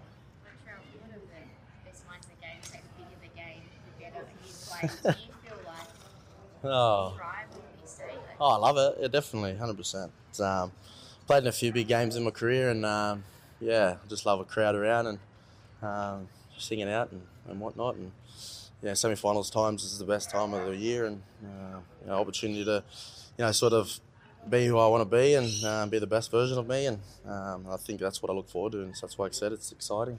You've got a great record in finals games, Latrell. Do you think it brings out the best in you as well? I don't know. I don't know. It's just the pressure cooker moments, I guess, that I love, and it's what I thrive on, and it's do or die as well. So it's something to look forward to this week, and I can't wait to get out today and train with the boys and get what we need done. And I'm excited. You got asked about that grand final last year. Just sitting through that, can you take us through how painful it was for you to sit through that and watch it and not be involved and be powerless? Oh, it was pretty much self-explanatory. I've got nothing to really say on it, to be honest. That's in the past, 12 months ago now, and today is a new day. Why do you love the pressure? I think it's just, I don't know, it's just everyone's at home, love or hate me. just do what I do. And I know, even my worst enemies are watching my games, and that's the best part about it. And it's for me to put a show on and entertain. Does it take you a while to embrace that, Latrell? Because that's something you were a bit, I don't say shy about, but I don't know, got you a bit early in your career and you embrace it more now. Is it always something you I don't know. When I was a bit yellow, I suppose, when I was younger and 18, 19 coming through, it was a bit different. And, but now I'd sort of taken on board of, a role and sort of made me the person I am today. And I guess a lot of off-field stuff has, helped it with what I'm doing. And the footy's just a bonus, I guess. What prompted that sort of shift, do you reckon? Like, is it moved to South? Like, I feel like since you've come to South, you've really... Yeah, definitely. I'm definitely at home here, and I really enjoy being around, such a great bunch of boys, and they make my family welcome, and that's the most important thing for me. It's that family connection, and obviously, the Indigenous ties are here too, and this community is, raw, and I love it. Latrell, just in terms of to pick one or two teammates is probably hard, but who has really had an impact this year on the side that you sort of didn't really anticipate? Oh, definitely our captain. He's really taken it upon himself. I know he's had his struggles and whatnot coming into that new role, but he's really, I've really enjoyed seeing him, grow, and definitely Cody. He's second to none when it comes to what happens on the field, and I just love being around the bloke, and he's my best mate, my brother, and I love him, and that's why I think I enjoy my time here as well. Talk us a little bit about Penrith and Nathan Cleary. It's a big challenge, isn't it?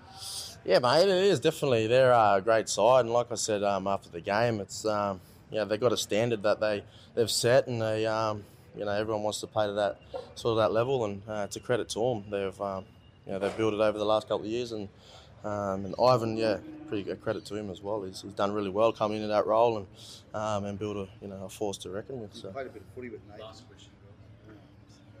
Played a bit of footy with Nathan. Yeah. What's the key to stopping him? How important is it that you actually keep him under control? I don't know. I just sit at the back and try and catch his bombs as best I could do. I guess it's just this week, just focus on ourselves, and bring it back to the team, and us doing our job and focusing on the club and what we have to do around here and putting all our energy into that. It's probably one way of stopping him. Focusing on ourselves. Love that last answer from Latrell Mitchell when asked, how do you go about stopping Nathan Cleary? I don't know, mate. It's not my job. I stand at the back and catch his balls. Well said. Well said. Latrell Mitchell there talking ahead of the game Saturday night between the Panthers and the Rabbitohs. Panthers are big favourites in this one, $1.37. The Rabbits, $3. The point start, 8.5 as well. 8.5 points is the point start. Who do you think is going to be in the grand final next weekend, the NRL grand final? Let us know. 0800 150 811, 0800 150 811 or 8833. It's a truly terrible song, so apologies for that. But we have had dogs throughout the show, haven't we, Ben? We had, when we were on the phone to Lavina, heard dogs barking in the background. Latrell Mitchell's interview, dogs barking in the background. Well, that's why I played it. It was a bit of a theme, so hence why I played it. But it's the only ever time it will be played by me. But I just thought it would just continue the running theme. Yeah. But I didn't see you react, and I thought, yeah, but disappointed. Sorry, I apologise. I do remember there was a great rugby call. I don't know. Well, great is maybe you could argue that, but I remember Hamish Mackay commentating the All Blacks once. I think they had a game on TV3 for some reason. TV3 got the rights to a test match, and Doug Hallett scored a try, and Hamish Mackay ripped out, "Oh, who let the Dugs out?" Which was, I'm not sure if it was genius or cringe. I'm still undecided all these years later. Well, I think TV3 used to have delayed coverage because when I was younger and started watching rugby, we used to see it on TV3. It used to be like an hour delay. Right. So that's probably what it was. Yeah. Who let the Dugs out? Who let the Dugs out? Dougie Howlett. Now, Dom has texted through. He reckons it's going to be a Rabbitohs Eels grand final, and Rabbitohs for the win 34-20 is what Dom's saying. There's that old saying you got to lose one to win one, and both the Panthers and the Rabbitohs have been in a grand final of late. I don't think it's been a while. It's been a bit of time between drinks for the Eels. I think 2009. Cowboys are a bit probably not quite as long as that, but I don't think there's many players left there that have played a grand final. Well, the Cowboys 2017 was that last grand final, and the Rabbitohs actually won it in 2014. So, yeah, you would say that they've all got more grand final experience than the Eels. You would. You'd have to say that. But thanks for your text, Dom. 34-20 to the Rabbitohs over the Eels in the grand final is what he's saying. What do you think? Let us know. 8833 is the Temper Bedpost text machine. 8833. In the next hour, we're going to talk NFL, we're going to talk boxing, we're going to talk United Rugby Championship. It's 9:01 here on SENZ Extra Time. Ricardo Ball with you through to 11 o'clock. Keep your texts coming through on your predictions for the NRL Grand Final. Patrick's just sent one through saying, sorry, mate, I've got Cowboys versus Souths in my final. Always a good show. Cheers, Ricardo. Yeah, cheers, Patrick. Thanks for that, mate. No worries, mate. You got to go with your gut. Go with your gut. Man who knows much about that is Gerard Cronin out of Australia, NFL, and Warriors Tragic. G'day, Gerard. How are you, mate? A very good evening to you, mate. I always follow my gut, especially to the fridge. Yeah, it's always, if anything like me, it's always easy to follow because you can always see it. But anyway, let's move on and talk some NFL, mate. How hot are the Titans? Are the Bills right now? The Bills. I've actually come up with a nickname for these guys before. That's actually the Buffalo Wood Chippers because, man, oh man, some good football teams have just run into them and been chewed up and spat out into really tiny pieces. They have just been amazing. And I know coming into the season, everyone was talking about it. The Bills. The thing I've always wondered about the Bills is maybe more a mental game in terms of, their history, in terms of how they've lost 4 Super Bowls on the trot and just had a really unfortunate set of circumstances surrounding them, losing certain playoff games and whatnot. So that was always my big sort of worry about them coming into the season. And it still is a worry. However, it's becoming far less of a worry when you watch them put up 41 points on the hapless Titans today. Man, oh man, what a victory. I was going to say, the Wood Chippers is not bad. I like the alliteration. I would have gone with the Buffalo Thrills because it is thrill a minute, isn't it, watching them? 41 points, as you said. Josh Allen is on fire. Stephon Diggs, how many touchdowns did he get today? 3, I think. Looking good, man. Looking really good. And, I know this was the Titans, but you got to remember, first game of the season, they went through the Rams like they weren't even there. Oh, absolutely. And the thing that's actually the scariest part about it is that their defense is just playing at an incredible level as well. So, Diggs and Josh Allen and the offense, they're a supreme machine. But, man, the defense was the number 1 ranked defense last year before they got to the playoffs, of course. But they're playing at such a high level. They've added in Von Miller, and they've just elevated even further. They're making life miserable for the opposition offensive lines and just generally, teams, their offenses because, Ryan Tannehill and the Titans boys going back to Tennessee with the tails between their legs. They are. Now, the other game that we had on Monday Night Football I thought was going to be harder to pick because we saw the Vikings go through the Packers in game 1 and the Eagles struggled to put away a Lions team who I think are better than people expected them to be fair. So I thought this would be tight, but no, the Eagles, Jalen Hurts, he just drove that team on and they blew out a Vikings team who last week put a marker down. Now I think we're moving that marker back a bit. Well, that's right. It's funny to even think that the NFC East has currently got 2 of the unbeaten teams in the league, and it's first of all the Philadelphia Eagles, who everyone was getting on the bandwagon at the start of the season with the additions they'd made in the off season. AJ Brown, the wide receiver, is a huge add to their lineup. But I guess a lot of the questions were all around what quarterback Jalen Hurts was going to be able to do, especially with being able to throw the ball because coming into the year, his percentages were actually a lot lower in terms of how many times he'd thrown the ball from the within the pocket. So I don't know how much of that has been put to bed, but he has he's got some nice touches when he does throw the ball. But man, when he runs it, he's a load. He is hard to stop, and he showed that today in that one of the touchdowns he got where he had about 4 defenders on him, just 5 meters out from the line, and just kept on driving and got in there for a wonderful score. Yeah, I don't know if you remember him, but I remember a guy, quarterback who used to play for the Eagles called Randall Cunningham, who was capable of, he was quite an athletic quarterback in days when quarterbacks didn't used to run a lot, if you know what I mean. And I remember Randall Cunningham playing for the Eagles and running the ball to the line because he got caught in the pocket. So he went wide, went out to the right, and then went, hang on, there's a gap here, and he just gapped it to the line.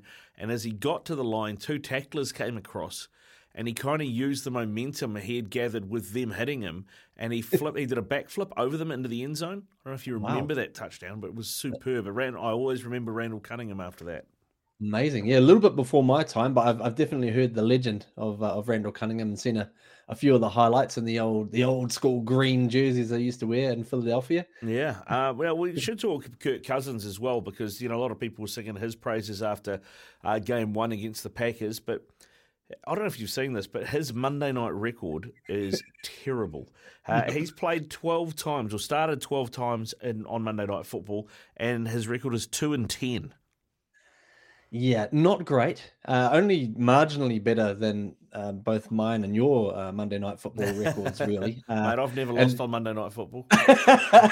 Unbeaten. Yeah, no, it's a real worry, and it's been really following him. This I guess the stereotypical conversation around the bright lights come on and Kirk just sort of wilts under it all.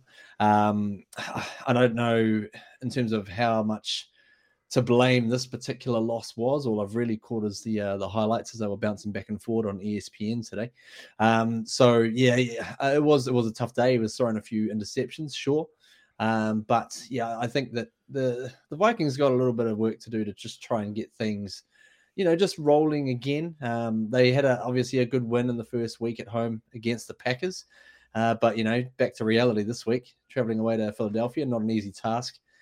So, yeah, they've got a bit of work to do. And, they've got some really good pieces in there. They've got Dalvin Cook at running back. They've got Justin Jefferson, who's, in my opinion, the best wide receiver in the whole NFL. He just quietly goes about his business and just puts up massive numbers. Didn't do so today. But, having a weapon like him is only going to help Kirk. But, yeah, he does really have to try and put that Monday night monkey to bed, I think. Let's have a look at a few of the other games, mate, and talk to the Bucks and the Saints. I thought the Bucks were, not lucky is the wrong word, they were the better team against Dallas, but Dallas were terrible. And then they'd lost Dak Prescott. So I wasn't sure that they would get past the Saints in New Orleans. But does this look like a Bucks team that's actually maybe doesn't necessarily need Tom Brady at quarterback to win? I mean, sure, he's getting behind the drives, but they're not scoring a lot of touchdowns. I think, what have they scored? 3 touchdowns in 2 games? Yeah, look, it's got a lot of the hallmarks of perhaps those early Patriots teams that Tom was playing with. He was playing with wonderful defenses, and he'd be able to do a little job here and there and just keep things under control from his side of the ball. But largely the strength did lie with the defense. I think Tom will get going. I don't think he's really slowing down. He's only probably about 58 years old, whatever he is now. But I think he'll get going, and probably doesn't necessarily need to do a heck of a lot in a Bucks system where everything is geared towards got a lot of stars on defense, also across on the offensive side of the ball as well. Also interesting to note that they have lost, I think, perhaps all of their starting offensive linemen that finished last season. So that's through either going to other teams or picking up injuries. So a couple of guys may come back as time goes on throughout the season. Until then, they've probably just got a little bit of, just a little bit of work on their combinations. Tom himself had a bit of time off in the off season, had about 11 days away from, training camp to go and deal with some family issues, probably a few household chores, painting the fence or mowing the lawns. So yeah, they've got I guess that they're just basically, they'll time their run well. And I think, they could be, it'd be dangerous as always. Always respect the Bucks.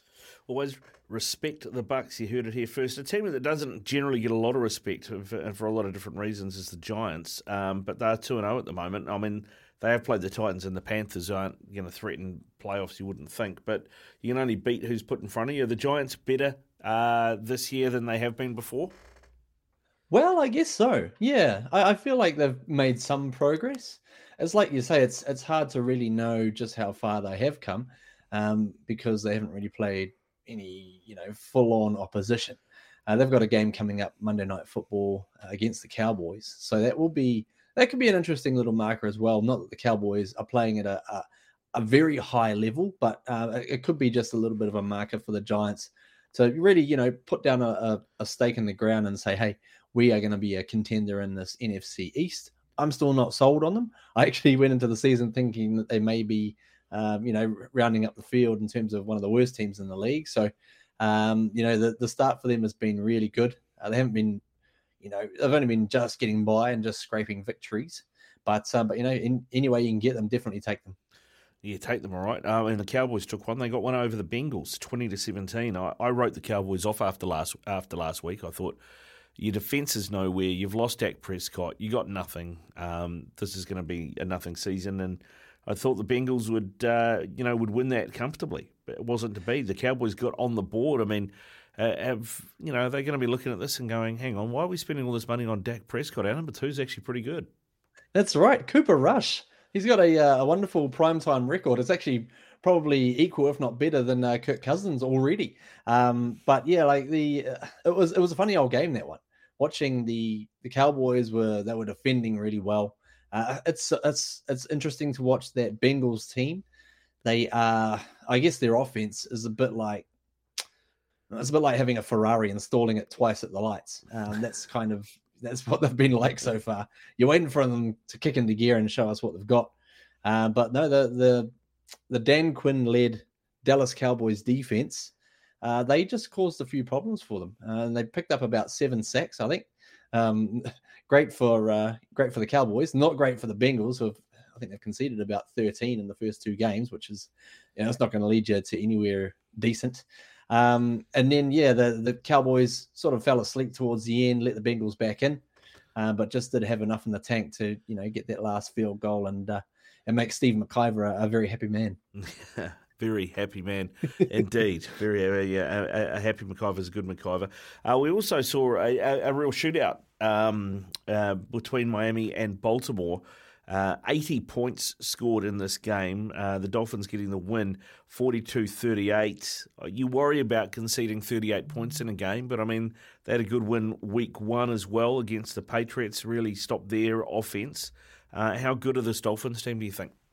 Yeah, that's an interesting question. They could be very good, actually. They've got a well-rounded side. They've got a really good defense, special teams, and they've had a solid unit on that side of the ball for the past couple of seasons. It's just been a matter of what they've been able to do when they've got the ball in their hands.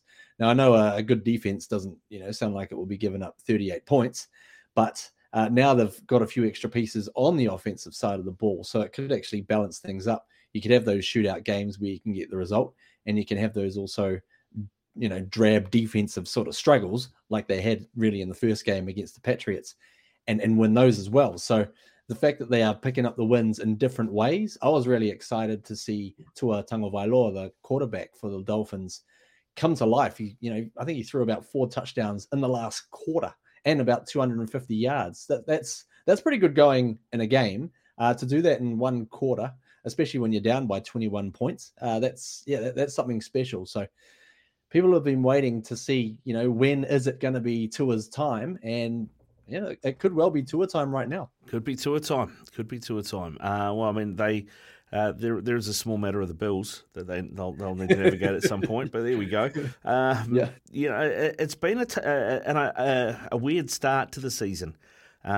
Like I was talking to Shiraz Sayas the other day, who's the New Zealand flag football team coach, and we were going through some of the games, and we were like, the Jets are trash, they're not going to win. What happens? The Jets win.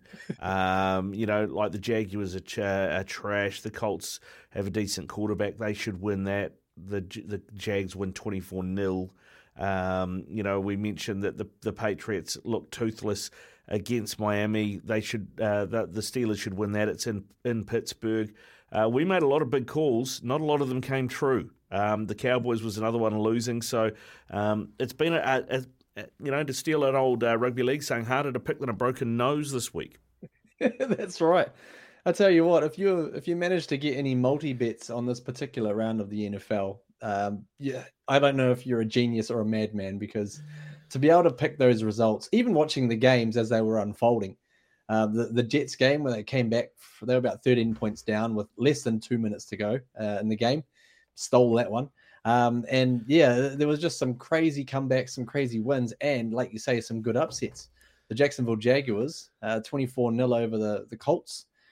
I actually thought the Colts were going to go into Jacksonville and maybe get a bit of revenge on them for last year, because they were the ones who curtailed their playoff hopes in the end. The Colts needed to go there and win, and they would have been in, and they blew it. And so for them to go out and just get blanked once again, maybe the Jacksonville Jaguars, maybe they've got the Colts number, perhaps. But you've got to feel a little bit for Colts fans who are, they've been long suffering for the past 3 seasons. Have tried different quarterbacks here and there and been waiting for, someone to actually get them some decent results. But the Jaguars could be an interesting sort of team to watch. I think if you look at it holistically, I feel like the NFL is just such a wonderful competition when you can have rounds like this where it's just completely all over the shop. And, you've got teams who are topping their respective divisions who you wouldn't have predicted. You got the Jaguars on top in the AFC South. They're the only team to have actually won a game in the AFC South. And like you mentioned as well, the Giants 2-0. There's been a lot of surprises, and it really keeps you on your toes. And I think it's refreshing. It's great to see a lot of the teams get rolled when you expect them to easily win.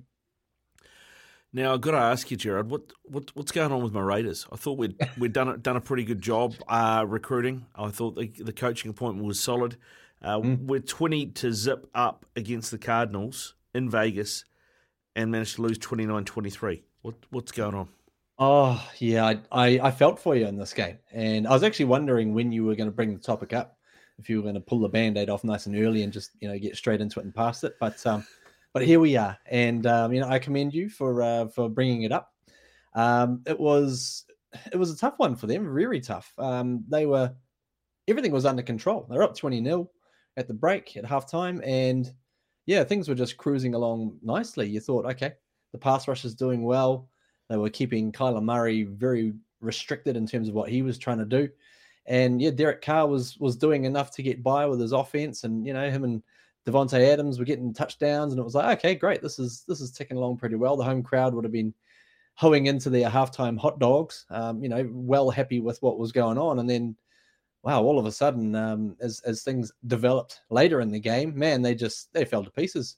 You lose if you lose the momentum in this game, it can really come back to haunt you, no matter how far the team is down. I was actually just looking before at the Kyler Murray 2-point conversion, where you start your 2-point conversion from the 2-yard line, and he ended up running for 85 yards as he danced around all of the Raiders defenders and made it into the end zone to get that 2-pointer. That brought them within a touchdown later in the game. So it was a big play, but it was such an incredible highlight reel for just for 2 points. It probably should have been worth 3 in my opinion.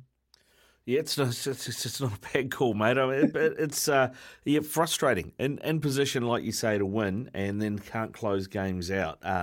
So, I mean, I'm going to know what it's like to be a Warriors fan, to be fair. Off the back of that, it has to be said. I mean, who have you been most impressed with 2 games into the season? Oh, definitely the Bills, the wood chippers, the what was it? The Thrills. The Thrills. Thrills. Honestly, they have come out and they've just been incredible. I think that it's going to be an interesting examination of what they've got and what the Dolphins have next week. They're playing in one of the early games on Monday morning, so that could be a really interesting matchup. It could be, I don't know, an 80 points to 79 sort of score, perhaps. Probably not. But that's going to be a really interesting examination of what they've got again. But every post they've made a winner. They've just come out. They've slayed the defending Super Bowl champions, the Rams. They went home Monday night against the Tennessee Titans. And that's the team. I actually thought the Titans might give them a few worries in this game because traditionally these games have been, a little bit up and down in terms of which teams have won at home and away. And usually the last couple of years, the away teams actually had a better result. So I thought the Titans may not necessarily win, but I thought they might give them a shake. And the only thing they really shook was probably their hand before the kickoff, and that was the end of it. Now, we should talk 49ers as well. They had that big upset loss in round 1 to the Bears. They bounced back and beat the Seahawks this week, who in round 1 upset the Broncos. I mean, it's been all over the show. Trey Lance played in the loss, had surgery. Jimmy G comes in. The 49ers win.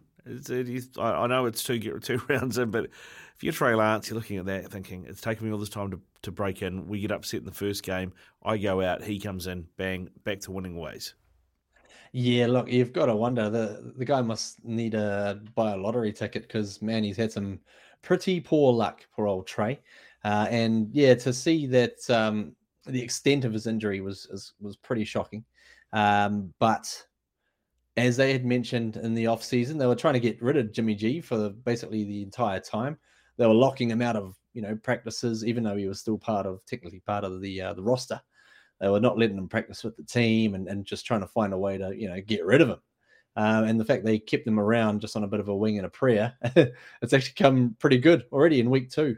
So I'm intrigued to see what sort of style of football they're going to play with the offensive side of the ball, because Jimmy G is not really the most athletic sort of type of guy compared to Trey Lance.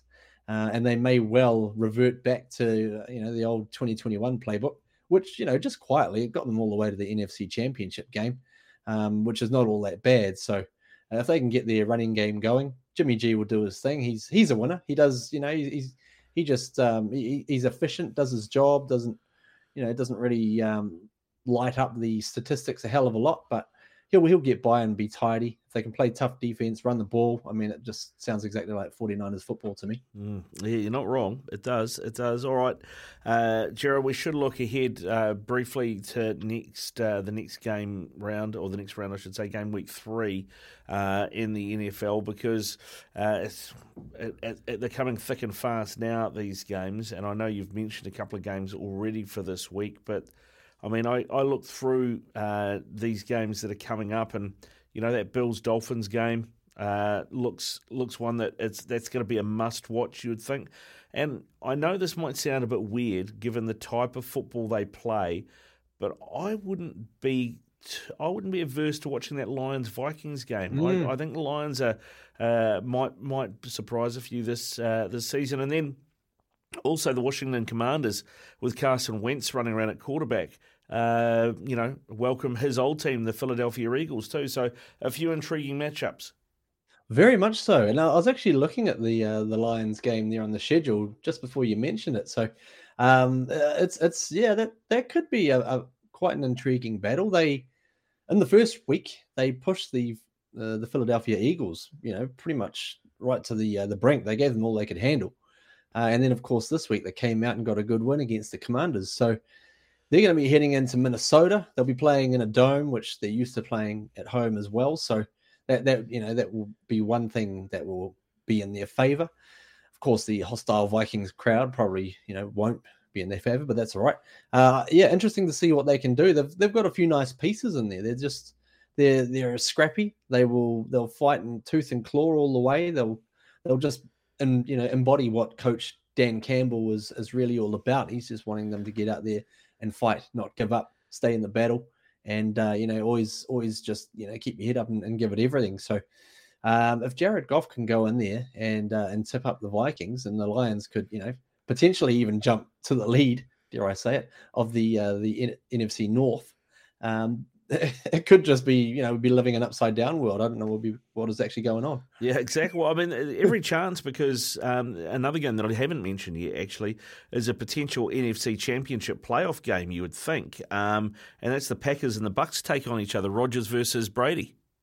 Yeah, not bad at all. Yeah, it's the games just keep coming, and it's I suppose it is early in the season for us to be able to figure out who's really who, but you would definitely expect that the Packers and Buccaneers, once we get into the later stages of the season, they'll be two teams right in the hunt and more than likely leading their respective divisions and fighting for an NFC title as well. So But Tom at home, going to Tampa Bay, 2-0 with the Bucks there, welcoming in Aaron Rodgers and the Packers, who they've been okay.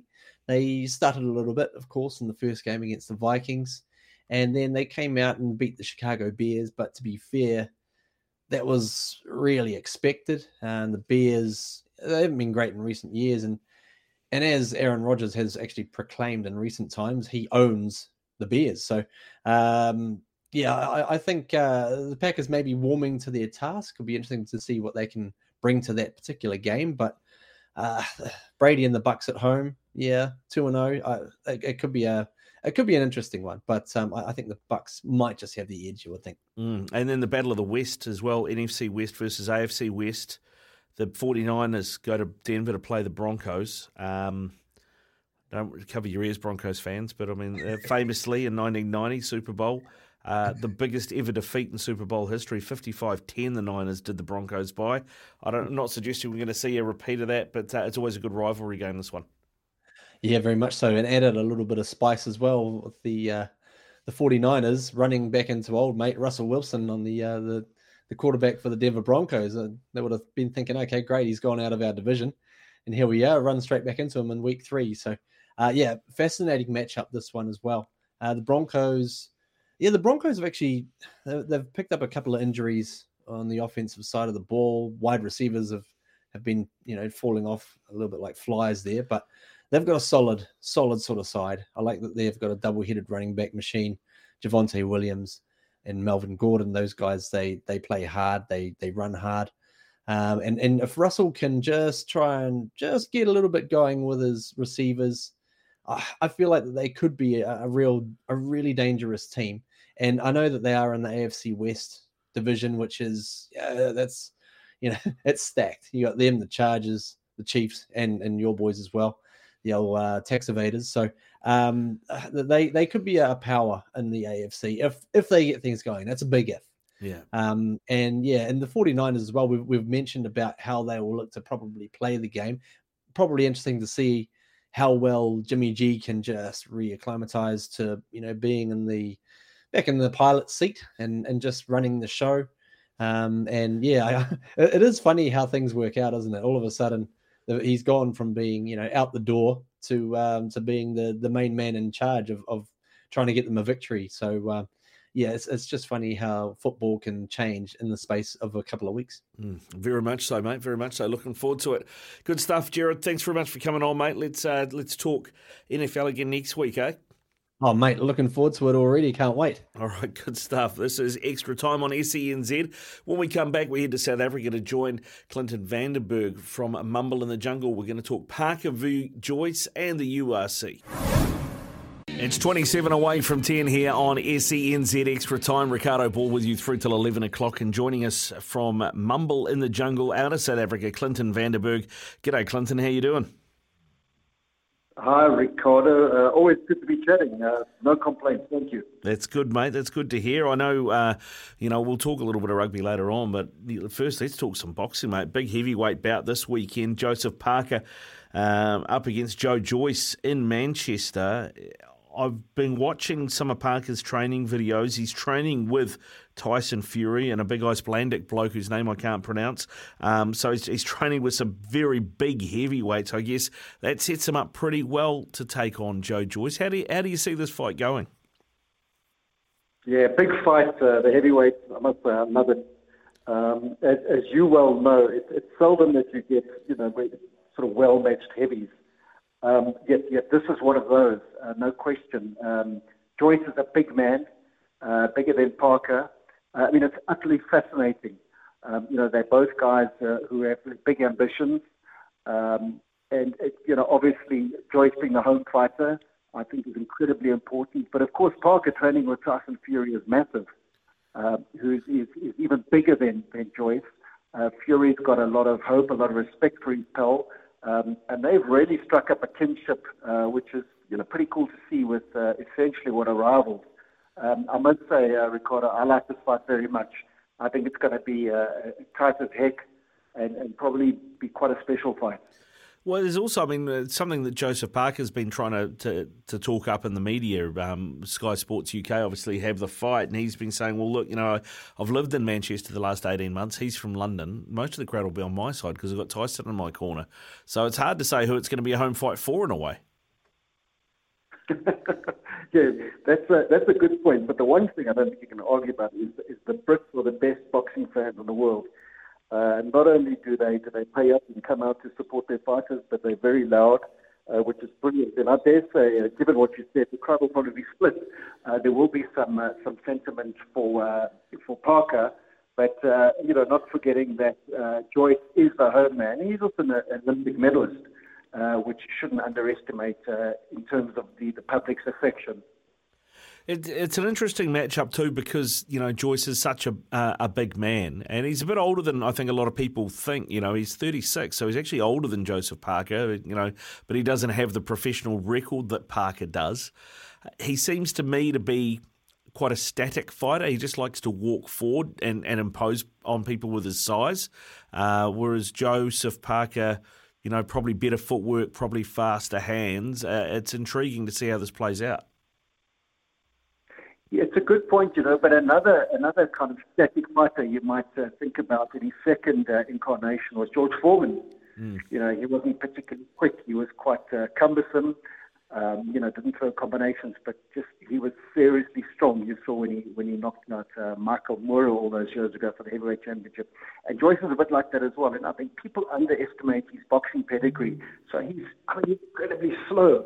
But when he catches up with you, he can be pretty deadly. We saw when he fought Dubois, who was a young gun, and people were raving about Dubois coming through. And Joyce just walked him down. So he's one of those guys. He's methodical. He hits incredibly hard as well. So he's not going to outbox you. He's not going to outsplit you.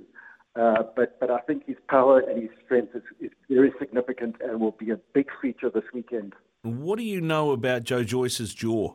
How durable is he? Well, listen, he's been cracked, but if you think back in the amateur days, of course people change and they get bigger, they get stronger. But he lost to Joshua as an amateur on points, and he boxed Usyk as well, the current heavyweight champion, and lost on points.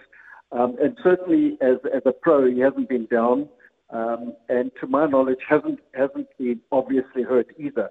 So he takes a shot pretty well. And if you think he's fought decent guys. Dubois could certainly punch, and Dubois couldn't make a dent in him. Christian Hammer as well. An in and out fighter, but with a decent dig as well. But he couldn't hurt Joyce at all. But for me, the form thing was Dubois, how he managed to walk through him, which is very significant. And I dare say Dubois is probably a bigger hitter than Parker.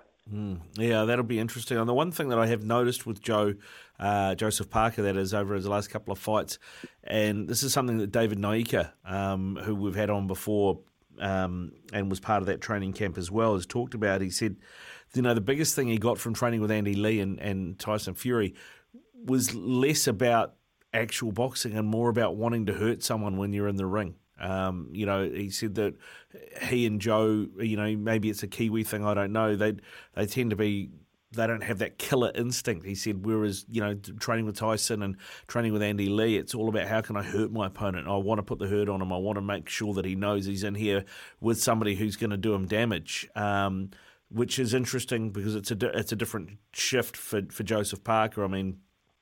He's never had a nickname like a lot of boxers, Clinton, but the one that was teed around a lot by his camp when they were thinking about whether or not to give him one was Joseph the Gentleman Parker. This seems like he's pivoted away from that. Yeah, it's a good point, and if you contrast it with the most recent fight this weekend where Canelo spoke of wanting to hurt Triple G, wanting to end his career, which really got under Triple G's skin. He in fact referred to that. But you can understand where that comes from, and in fact, I think you might choose a different phrase to killer instinct in a sport as dangerous as boxing. But I do think there is a virtue in having that ambition and having that desire to hurt your opponent, because it's either you hurt him or he's going to hurt you. There's no question about that. And I must say, looking from afar, Parker has always struck me as being a nice guy, when in fact you want somebody with a bit of an edge to them. I think that's really important. What worries me is that about 18 months ago he went life and death with Derek Chisora, I mean, that's a guy you should get out of there if you're a guy like Park. Of course, he won the rematch as well on points. But I would certainly, for all his ability, his speed, his footwork, his natural instinct, I would like to see somebody who digs a little bit more. Yeah, all right, okay. So from everything you've said, Clinton, I feel like you're leaning the Joe Joyce side in terms of a result here? Yes, I am, but narrowly. And in fact, I think Parker's durability will help him. I think he'll have his moments in the fight, but I just suspect that Joyce's heavy hands might prove telling over the distance. Looking forward to that fight coming up this weekend. Before I let you go, though, Clinton, we should talk United Rugby Championship. That is back. Of course, we've had a one round back now. How has this new competition gone for you from a South African point of view? And are the fans buying into it as much as they bought into Super Rugby? Yeah, that's a good question. I think that sort of more importantly or more broadly is that what people are seeing is a Springbok team in transition.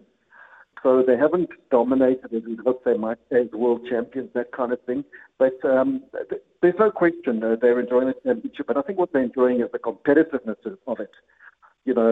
Obviously going down to Argentina and not being absolutely certain that you'll get a result, particularly after they beat the All Blacks, notwithstanding what happened in the rematch. But I think the fact that it's all been ultra competitive is really good. And no matter the state of the relationship between South Africa and New Zealand in particular, for the fans, it still rates as a massive contest and probably the ultimate contest as well. And I must say Australia, they've had the wood on us in Australia for many years now. So to get a win down there was incredibly important as well. And I think what we're left with, after all the wrangling, the fighting, the fallouts, etc., we're still left with a pretty robust championship that demands a lot of the players. And it's still very appealing on the eye. Yeah, no, that's good. It's good to know. It's good to know because I did wonder that. I mean, I part of me thought South African fans, if you're a Lions fan or a Bulls fan, you just want to see your team play and compete against someone. But did it make a difference if that team was Welsh or Irish or French or Italian or if it was a Kiwi team? Yeah, that's exactly right. No question about it. And I must say there are pockets of fans I talk to, and we desperately miss many of the teams from Super Rugby. And people, it was obviously there were great rivalries, but we grew quite fond of, particularly the Kiwi teams. The way they play, what they put on, and the URC has been a slow burn. Of course, URC is what we play Super Rugby. It's been a slow burn, but it helped that the Stormers won it. And fans have slowly fallen in love with the new competition. It's very good. It's very welcoming. It's got a lot going for it, but it is not Super Rugby. Indeed. All right, Clinton. Hey, listen, thanks very much for coming on, mate. Great to chat to you. Good to be able to chat some fight sport with you as well, not just rugby. Looking forward to that fight this weekend, mate. There's plenty more big fights coming and some more Kiwi boxers for you to watch out for, mate. If you're going to watch the Kambosos Jr. Haney rematch, David Nika and Hemi Ahio, two Kiwi fighters, are on that undercard as well, so another couple to keep your eye on. Thanks for the heads up. I look forward to it. Yeah, good stuff. Clinton Vandenberg from mumbleinthejungle.co.za there with us out of South Africa. 17 away from 10 on Extra Time. This is SENZ Extra Time. Ricardo Ball with you through till 11 o'clock tonight. Joe Parker, Joe Joyce is coming up this weekend. Just talking to Clinton Vandenberg about that. Around 10 a.m. New Zealand time on Sunday. Now, this is the market. Joe Joyce is actually the favourite to win this fight. He's paying $1.44. Parker $2.50. The draw $19. Here's the method of victory. Joyce by points or decision $2.50. Joyce by knockout or TKO $3.50. Joe Parker, points or decision $3.75, knockout or TKO $6.50, the draw $19. And interestingly, just noticed, would have been handy to have known this when we got Clinton on, but I've just seen the Springboks have announced their team for the game against the Argies this weekend, the Pumas. They need to win it and win it well with a bonus point, and they have gone strong. Stephen Kitchoff, Malcolm Marx and Franz Malaherba are the front row. Then Eden Etzebeth and Lud Diaga, the locks. Saya Khaleesi, Peter Steph du Toit and Jasper Wiese is the loose 3. Then Jaden Hendricks is the 9. Franz Stein playing 10. Makazole and Pepe on one wing. Cannon Moody on the other. Damien Delende and Jesse Creel in the midfield. Willie LaRue at fullback. They pretty much put out the best team they can, I think, this weekend against the Pumas. So that will be one to watch. A big win needed to put the Rugby Championship title to bed, and then hope that the All Blacks don't do something similar against the Wallabies at Eden Park. It is 10 away from 10 here on SENZ. 6 away from 10 here on SENZ. Extra time with Ricardo Ball through till 11 o'clock tonight. Some news out of the NRL. Corey Oates, the Brisbane Broncos winger, he would be a free agent. Well, he is a free agent effectively now, but he has just signed a 1-year extension to stay at the Brisbane Broncos. He was in talks with Wayne Bennett and the Dolphins, but has decided to stay at the Broncos for next season, although it's not tenuous. I was going to say it's a contract for a year, but I mean the way that things work in the NRL, in 5 weeks' time, you can start discussing a contract with other teams anyway. So who knows what that means, Ben? Corey Oates staying at the Broncos, who, yeah, it seems like they've got a few things to sort out there. I see Kevy Walters has been talking about clashing with Ben Eichen, who's, running things. So it's never good when the head coach and the bloke running the football club aren't getting on. Well, it's not really good when you're sitting in 4th place with 6 weeks to go and you miss out on the top 8. Yeah, I know. So I'm assuming that's probably a bit of a reason behind it, but it's quite funny you're saying just about Corey Oates there, and I was thinking the exact same thing. Well, you said he's effectively a free agent again in 5 weeks. Exactly. So, I mean, he signed the deal. It doesn't necessarily mean he's going to play for the Broncos next season. Well, I think, and credit to Corey, though, he was on the outer at Brisbane, I think, when Seabold was there. Yeah. And he kind of worked his way back in and kind of reestablished himself. So good on him for kind of working his way back in there. Actually, you had Anthony Seabold on the Saturday session last weekend, and I see now he's gone into the Newcastle Knights to be an assistant, in inverted commas, to Adam O'Brien. That feels like Adam O'Brien has got about 3 or 4 games to save his job next year. It feels like when Nathan Brown first rocked up at the Warriors under Stephen Kearney. Exactly the same thing. So, Anthony Seabold be Knights head coach by round 4 next season. That's the call. That's what we think. Next hour, we'll talk Super League Grand Final. You're on SENZ Extra Time, and joining us out of the UK is an Australian in exile, John Davidson. How are you, mate? Well, I'm very well, mate. How are you? Yeah, good, thanks, mate. Good. You got the Super League Grand Final just around the corner, of course, and it's going to be full of Kiwis, isn't it? It is, yeah. Very, very strong Kiwi influence in both teams. I actually spoke to Conrad Hurrell. I guess he's a Tongan Kiwi, and he's spent a lot of formative years in Auckland. I think he even played for the Junior Kiwis. But, it's a strong influence and should be a cracker of a game at Old Trafford. Yeah, mate, it's going to be good. I was interested to see that game against Salford and Leeds. Salford and St Helens, and part of me really wanted Salford to win that because they've been such a fairy tale story this season. Yeah, they have. They've done so well to come from there. I think just the loss of Brodie Croft the week before to concussion. He's in the running for Man of Steel. He's really resurrected his career after moving from the NRL, and they really missed him. And they also lost in the game against St Helens, Andy Ackers, to a concussion as well. So that took another of their key attacking weapons. But they really pushed St Helens all the way. I don't know if you saw the game, but it was a really controversial game. A penalty try that potentially could have been given, wasn't given. And they gave St Helens everything. So it just wasn't to be, unfortunately, for Salford. But it was a brutal game too. Man, there were some big hits in that game. Mm. Yeah, some massive hits. I mean, the Jack Wellesby one, I think, on Chris Atkin. On the initial viewing, it just looked like a monster hit. There might have been the head contact. So I think he fronts the judiciary on Monday, so he could have a nervous time. And obviously Morgan Knowles, a chicken wing, which was very ugly.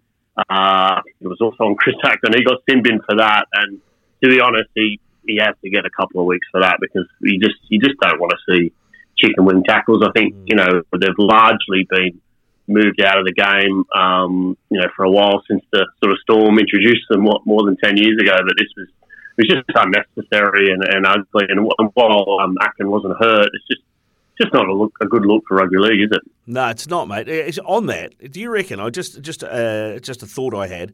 Do you reckon if you go to the Storm home games, you can normally buy pies, you can buy hot dogs. Do you reckon you can buy a bucket of chicken wings at Storm home games? You reckon they missed a trick if they're not? Probably would. I don't think Bellyache and Frank Beniti would like it, but it could be a good marketing stuff. Yeah. For sure. I like it. Get KFC on board. We're away. Yeah, I mean, so that game was a tight game, but it was very much a David Goliath matchup. On the other side, I mean, Wigan have been a lot better this year. Leeds were an absolute dumpster fire last year, so I guess in a way it mirrored that a little bit. Wigan were the favourites, but Leeds got home. Well, Leeds were a dumpster fire basically a third into the season. I think they'd won one of their first 10 games. They were second from bottom, and then they sacked their head coach. And Rowan Smith come in it was in May from the North Devils in the Queensland Cup. Obviously, Rowan, son of Brian Smith, nephew of Tony Smith, and he's just done an amazing job. I mean, I don't think anyone would have predicted that they'd be in the grand final, and with a good chance of winning it too. So it's been a remarkable turnaround for Leeds. Obviously, they're a massive club. They've won a lot of finals, World Cup challenges, Challenge Cups, etc. But they haven't been in the grand final since 2017, and they've kind of been rebuilding. And it's just amazing story that they upset Catalans away from home, which is always a tough game, and then beat Wigan at Wigan as well. And that was really another upset. So it's a fairy tale run for them at the moment. Yeah, it is. I mean, no Aiden Caesar for them by the sounds of things, though. How big a blow is that? Yeah, that's a big blow. I mean, they don't really have another half in their squad who's experienced or of that caliber to come in and replace him. They're either going to put a hooker in there in maybe Cruz Leeming, or they could play a back rower in Cameron Smith, not that one, the English one. Move him from 13 and put him in, and then it's more pressure on Blake Austin to create. So that's a huge blow. I don't know if you saw the hit, but it was a very ugly one from John Hayden, and I think he'll be missing at least the group stages of the World Cup for England, because that was a really, really bad one. It's interesting that, isn't it? I mean, like, we've been having that conversation over here about, Jared Wairua-Hargreaves, obviously from the Roosters, from that game against bloody Kiwis. Yeah, against the Rabbitohs. But I mean, should he? It feels like if you get in trouble in that competition, your band should be in that competition. I mean, it's certainly Peter V'landys would have you believe that the fans, you do what the fans want, and it doesn't matter if they miss round 1, 2, or 3, so long as they're there for the big dance. No, I think you've got to go in international footy. I mean, that's how long have we been doing that for? Decades. The same with Origin. I think otherwise it kind of gives basically players a free pass to do what they want in club footy and not affect internationals. I think you've got to punish the behaviour accordingly. And that was a brutal attack to the head. Caesar's missing in a grand final. We all know. Look at the news the last few days of Mario Fenech. We all know the dangers with head trauma, dementia. What can happen, and you need to come down hard on this. I think those days are well over. We talked about attacks to the head; they need to be punished severely, and that was a really bad one. I don't think Bateman went out to attack the head, but he mistimed his shot, and it was brutal. And that's going to be really hard for Leeds to compensate without Caesar, because he's been really good for them the last half of the season. Yeah, I mean, he's such an impactful player, him and Blake Austin.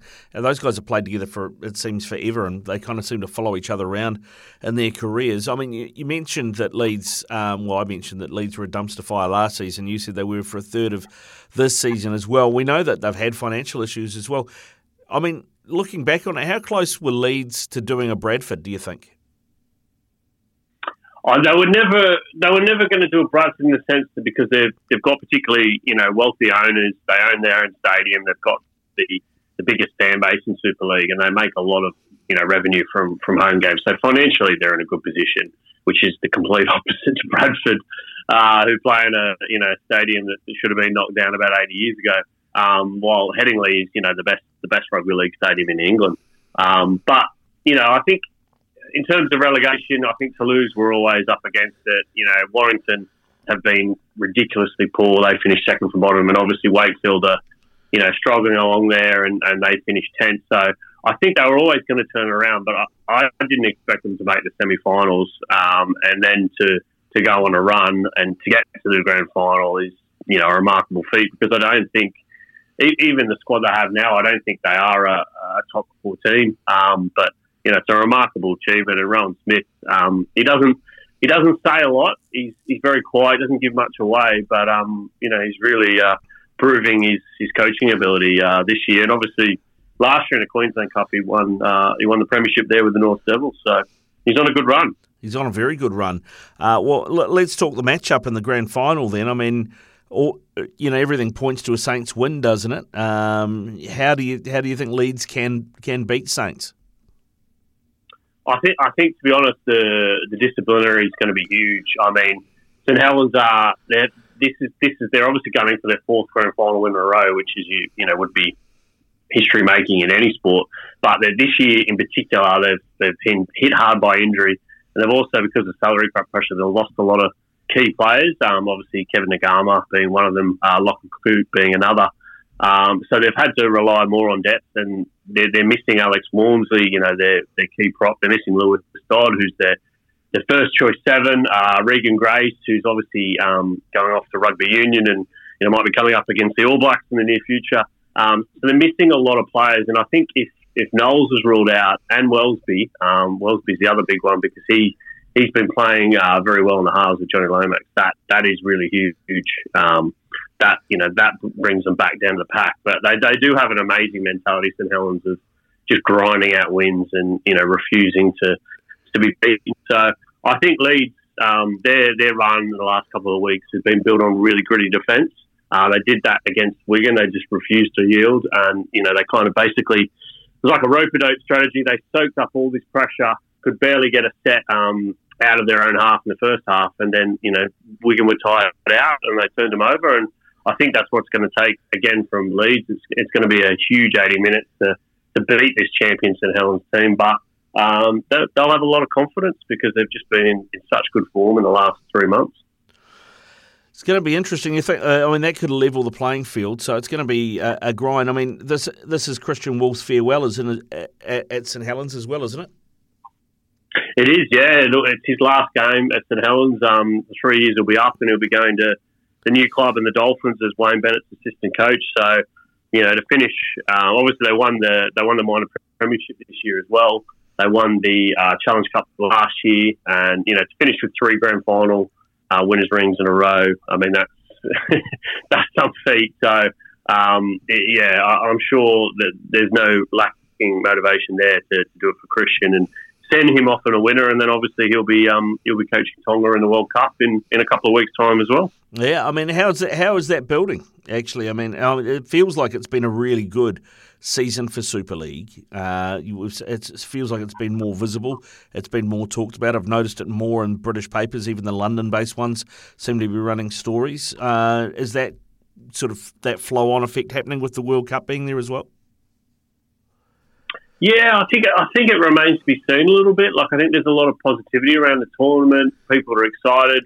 Obviously, it was pushed back a year, so there was a bit of annoyance about that. But there is a genuine excitement about the tournament. I guess I wrote something last week just looking at England and the men's team, and I think that's a real concern when you just look at the teams that New Zealand can put out, that Australia can put out, that Samoa's going to have, that Tonga's going to have, that Fiji's going to have. And England have got a lot of injuries, and a lot of their best players aren't in form. So I think that could have an impact if England flop and, say get beaten by Samoa in the first game and then knocked out in the quarterfinal stage by Tonga. It'll be interesting to see how that impacts the rest of the tournament. But I think, the fact that we've got the wheelchair game, we've got the women's game, and we've got the men's game, there's a huge spread of venues. There's going to be some fantastic matches matches, and it will be the biggest World Cup ever because we've got the 3 strands and some terrific media coverage as well. So I think that the advertising campaign for it will ramp up just after the grand final. I think they've held back a lot of their budget to do that, and hopefully we should see a huge push and a lot of packed stadiums come October and November. Yeah, no, looking forward to it, mate. That Kiwis team, squad I should say, because what have they named? 34, I think. Man, it's hard to see where you're going to cut players, and there's some big names in there. Yeah, speaking as an Australian, I think you might even put the Kiwis as favourites. I think that team they've got is just amazing, and the forward pack. You've got Fisher Harris, you've got Asoka Solomona, Brandon Smith. It's just brutal. So I think it's a very open World Cup when you look at that top. I can't see anyone but Australia, New Zealand, or Tonga winning it. To be honest, unless Samoa, obviously they've got half of that champion Penrith team, and that will be huge for them. But I think those are the 3, and I think New Zealand that semi-final. Obviously, the way the draw is structured, New Zealand will play Australia pretty much guaranteed in the semi-final, so they can't play each other in the final. So that semi-final is going to be a massive game, and I think if you're a Kiwis fan, you'll be looking forward to the World Cup and fairly confident because Australia haven't played for a long time. The last game was a loss to Tonga in Auckland, and there's certainly a bit of doubt around them just because they're missing a lot of players who are either defected to Pacific countries or those champions in Cameron Smith and Kronk have retired, and it's been a long time since 2019 since they've had a game. Yeah, tell you what, you wouldn't mind being Mel Meninga, would you? Pocketing $400K a year to do what? He's doing a great job at the Gold Coast. I don't know what you're talking about. Nicely said. Hey, while we've got you, what about the NRL then? This weekend, the preliminary finals. The Eels go to Townsville to play the Cowboys, and we get a rematch of last year's grand final as well. I have a sneaking suspicion the Rabbitohs with Latrell Mitchell might just upset the reigning premiers. They are looking very good, aren't they? They're just watching them on the weekend, and obviously the week before against the Roosters, they just look such a slick team. And Latrell Mitchell, I think that time off with injury in the middle of the year, obviously missed Origin as well. He just looks really fit and fresh. And I think obviously, just jumping back to the World Cup for a second with the Kangaroos, if he can take that form into Australia, then with the likes of him and Tedesco, that's massive. But South are looking very good. That's a huge game. Penrith are an unbelievable team. And looking at the other side, the Cowboys have probably been the most improved team. And I think I watched the Matty Johns show last night, and he likened them to the West Tigers in 2005. And Todd Payton played for that team, and he's the coach of the Cowboys, and they just have that ability to throw the ball around. So two really, really good games, and I think whoever makes the grand final, we're in for an unbelievable game. Yeah, looking forward to it, mate. To be honest, with Souths, and I said this on the show a couple of times, after they got over the Roosters, I said it feels like they've played their final.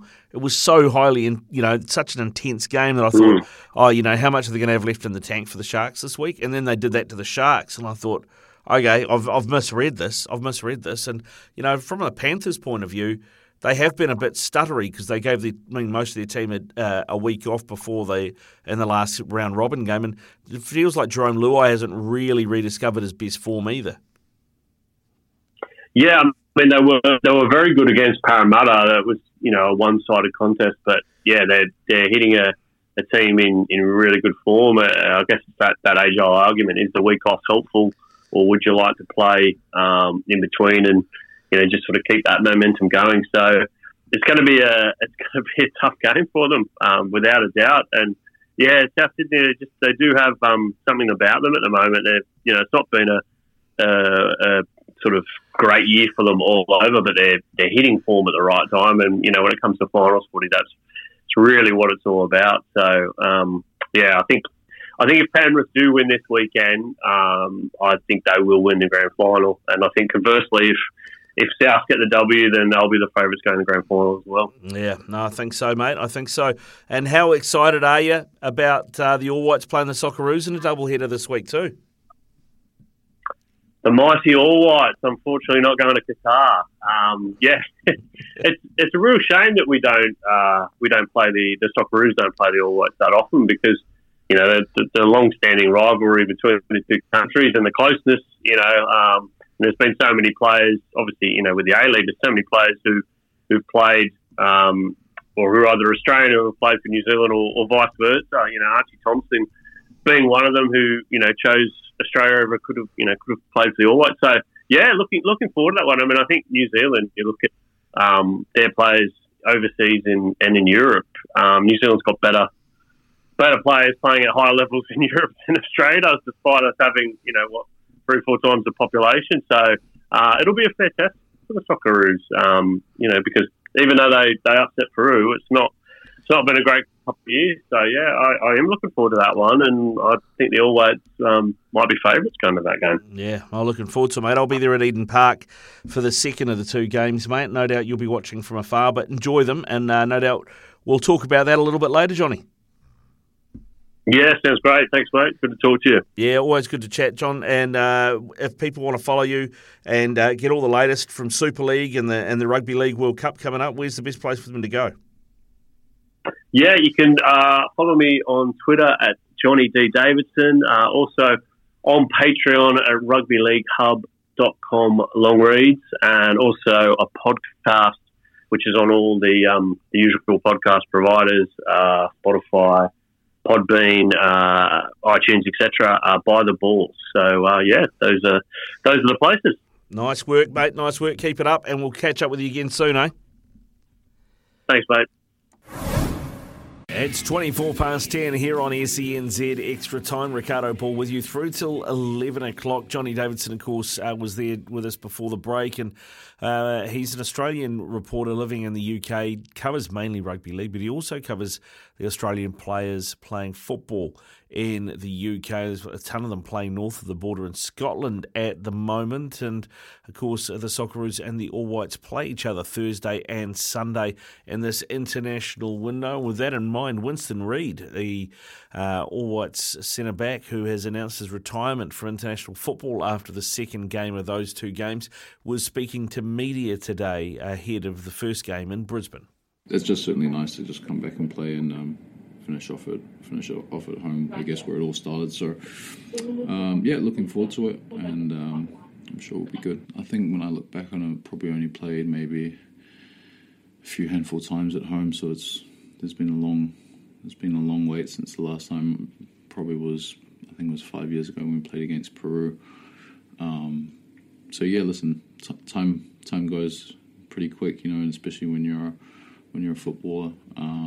But yeah, for sure, I'm gonna enjoy it, enjoy the last game, and all the memories throughout the years as well. I'm sure I'll enjoy those too. Probably 2 weeks into holiday when I had a few too many beers. No, jokes aside. Listen, I personally knew that if we weren't gonna make the World Cup, that I knew what direction I wanted to go in. So it's time for a young group to take over. There's a lot of young players, and they've got a good future ahead of them. So it's time for, I guess, me to step aside and let them run with it. Happy, it's never easy making a decision like that, especially at a young age, but just happy, I've got so many experiences, meeting so many great people, coming back, obviously back to my home and playing for New Zealand, and really, really honoured after all these years, just meeting so many really, really cool people and experiences as well. Just really happy about it. We had an amazing time, amazing moment. It still feels like yesterday, but obviously it's a few years that have passed. So it was a great time for not only myself, but for my teammates, staff, nation as well, and just a proud moment. Listen, like it's like anything in life, you need a little bit of luck here and there, especially when I was coming through young, it can be due to someone else's form or injuries, etc., or just players getting old. So that's just part of it. But I think one thing I always had that I always try to do my best in is just sort of never give up and try my best and work hard and just dedicate myself to being as good as possible. And it's pretty boring, but it's pretty simple. Of course, you have to have some level of talent to go out there, but at the end of the day, if you just try to be the best you can and put the work in, it's going to put you in a good stead. So I think those sort of basic fundamentals I had from a early young age that sort of helped me through my career. Yeah, it's good. Now I know Nelly for so many years now, and he's just an amazing guy, and we've enjoyed so many cool moments with him, not only on the pitch but off the pitch as well. Sharing flights with him snoring the whole time. So it's definitely I've had really good memories being with him, but not only him, a lot of my old teammates as well, especially coming back to the national team. There's so many amazing people I've met over these years, and it's just something I've been really appreciative about. Yeah, it's good. I mean, listen, you mentioned it before. Looking back, there was a few players that were in that team that weren't fully professional, I guess. But there was also the beauty about it that those players were able to contribute, maybe not all the time on the pitch, but off the pitch as well. And I think that's what helped the group back then. Now obviously football's evolved, and teams evolved and players evolved as well. And you see the guys that are getting younger and younger when they're leaving New Zealand and being able to go to Europe and try to put their stamp on things. So it's only good that they get the more experiences, the younger they get at an earlier age, because the more time they have to develop and hopefully go to even further places that I was able to play at. It was really cool. It was amazing, but I think just in the moment when you just realised it was. Because we were, the group was so tight back then. It was literally like everyone else scored that goal. I guess that's the way we all sort of felt. It was everyone's goal. I know I got to close my eyes and hit the ball back in the back of the net, but it was pretty much like everyone scored. So that was just part of, like I said before, we had a amazing group back then, and that was just sort of part of the mentality that still is in this group as well. So there you go. That is Winston Reid talking about a few things there. The game coming up and finishing his international career for New Zealand back here at Eden Park on Sunday. Actually on that, the Aussies for the first game, the Thursday game, are big favourites. They're paying $1.50, the draw $4, New Zealand $5.50. John Davidson on with us earlier saying that he thought if you looked at the Kiwi squad on paper versus the Aussie squad on paper, you'd have to say the Kiwis were the favourites. So maybe a little bit of value there in the All Whites. Actually, I was having a look to see the double chance is always a good look. And the double chance on taking the New Zealand or the draw is paying $2.30. You have a piece of that, Ben? Is that for the first game? For the first game. Oh, it actually is quite tempting the more I think about it, to be honest. Yeah, New Zealand or the draw, $2.30. So there you go. That's something maybe worth thinking about. I want New Zealand. Well, we both want New Zealand to win, though. So I think if we would rather jump on that, but we want to make a bit of coin here. Well, yeah, a bit of coin is always nice. But I think it'll be interesting to see because Graham Arnold's also selected for the Socceroos, a really big squad. Apparently, he wants to play two different 11s at each game. So it depends which 11 he plays where as well, so it might be worth a look. I thought he would have had his strongest one in home and probably they probably will still be strong, but I'd say the second more 11. Yeah, well, there'll be a lot of guys playing for a place on the plane to Qatar as well. So yeah, it's interesting. They've named their squad for the two games? Mm-hmm. Okay, because I haven't seen it, and I was very curious to know whether Harry Suter was back. I don't think he is. I don't think Harry Suter is back. Just quietly, I remember seeing the team, and I don't think his name was on it. So let me just have a quick gander here, as I did get the email that had the official team added to it, and let's have a look. Here is the squad. Suter. No, he's not in it. No Harry Suter. So you've got Nathaniel Atkinson, who's at Hearts, Keanu Bacchus, who's at St Mirren, Aziz Bayic, who's at Dundee United, Martin Boyle, who's at Hibs.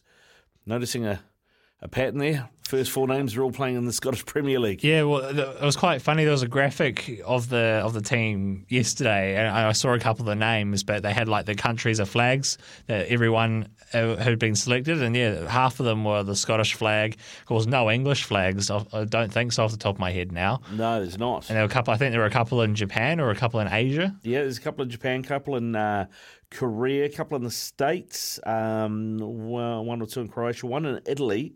Actually, probably their best, I don't know if you'd say he's their best player, but he's definitely one that I think will come through and be the face of Australian football in the future, is Aiden Hrustic, who's playing at Hellas Verona in Italy at the moment, playing Serie A midfielder, so he's probably worth a look. There's a few playing in Germany, the second tier at St. Pauli, and then there's Matt Ryan playing at FC Copenhagen in Denmark with Joe Bell.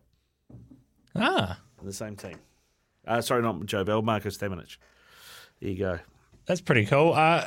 If the All Whites had all their like best players there, so I think Ryan Thomas is not available, Sarpreet Singh, and then Australia had like Harry Suter and a couple of other names. Does the All Whites squad still manage better on paper with everyone at full strength? Yeah, I think so. Yeah, I think so. I mean, Ryan Thomas at PSV Eindhoven when he's not injured. Obviously, Sarpreet is at Bayern. They've extended his deal even though he's had this injury problem. He's getting back to fitness and he's been sent back on loan into Bundesliga 2. Which was a real shame last year at the back end of last year because he was, lots of people were saying that he was probably one of the better performers in the second division over in Germany. Yeah. Before he got injured. I think he picked up like 8 assists and 5 goals or something from midfield. And so Werder Bremen tried to buy him and then he failed the medical. So he could have been Werder Bremen, who were back in the Bundesliga because they'd been in Bundesliga 2 last season. So we hope he gets fit and hopefully gets a deal like that in the future. Or stays on at Bayern, of course. Exactly. So it's intriguing. I'm looking forward to seeing that those two teams are quite well matched. And I think Chris Wood just gives us an edge because the Aussies really are missing an out-and-out goal scorer. Because it's been that long since the All Whites have played here. Do the All Whites fans do what the Phoenix fans do and shirts off if they're winning at 80? I think so, yeah. I think so. I think which could be quite ugly, to be fair. Yeah, I might refrain from going then, actually. Oh, come on, mate. Got to get along, get that Scottish skin out in the sun. It is 25 away from 10. When we come back, we'll hear from Dave Rennie, the Wallabies boss. He was on with Scott Stevenson and Beaver earlier today, talking about some of the grumbles he had from the last test and looking forward to the second one. 20 to 11 here on SENZ Extra Time. Ricardo Ball with you till 11. Earlier today, Scotty Stevenson is part of the run home at the moment this week alongside Beaver, and he got out the old black book, the contacts book, and managed to find a number for Dave Rennie, the Wallabies coach, who came on and chatted all things Bledisloe. It's been a classic rock situation all afternoon long. Thanks to producer Jacob. 5:43 coming up 5:44 on your Tuesday. Now it's time to have a chat with a man I have a lot of admiration for, and I know Beef does as well. Wallabies coach Dave Rennie on the line. Dave, good afternoon to you. Thanks so much for your time, mate. Hey, Sumo and Beaver. G'day, Renz. How are we? Yeah, no, good, mate. I've thought out of it.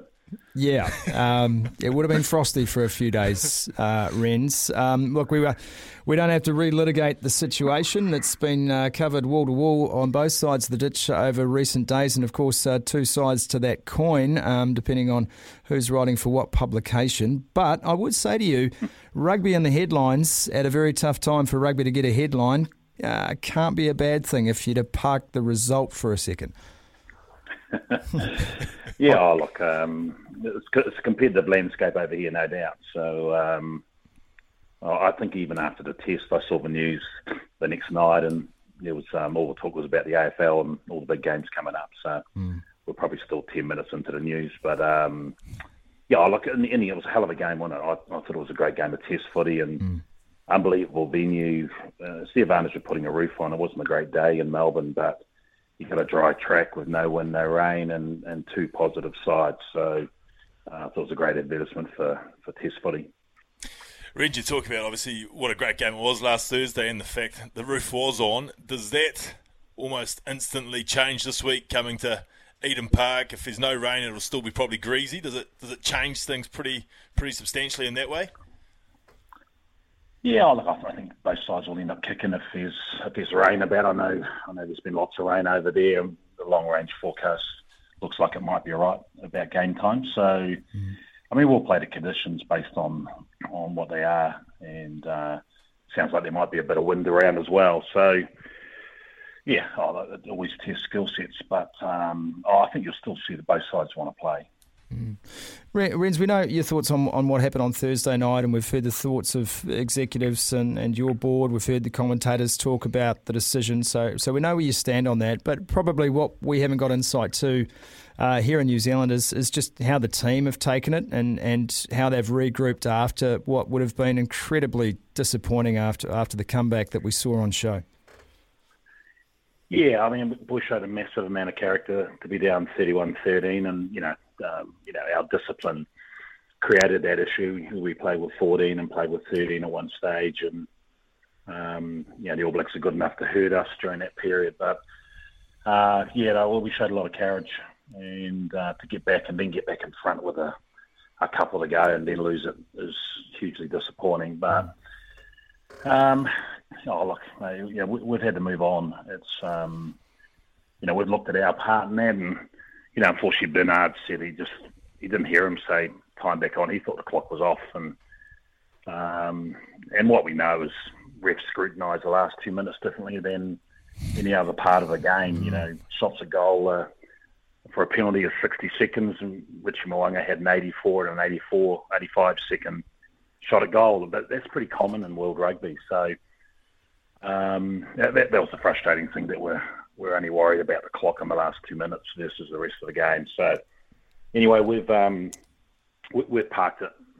We've prepared really well over the last few days. We've turned it into an 8-day week, and we train Sunday, Monday, Wednesday, and then we'll fly Thursday, which gets us over there at a reasonable hour rather than 2 a.m. on Friday morning. So, so no, it's good. We've got Greco Nielsen coming in tomorrow to have a catch up, and he did something pretty special at Eden Park, 1978. He's a good man. So, we'll be up for it. It's we know the challenge of playing at Eden Park, and the All Blacks' phenomenal record there, but we'll be coming over and throwing everything at it. Ren, you talk about throwing everything at it.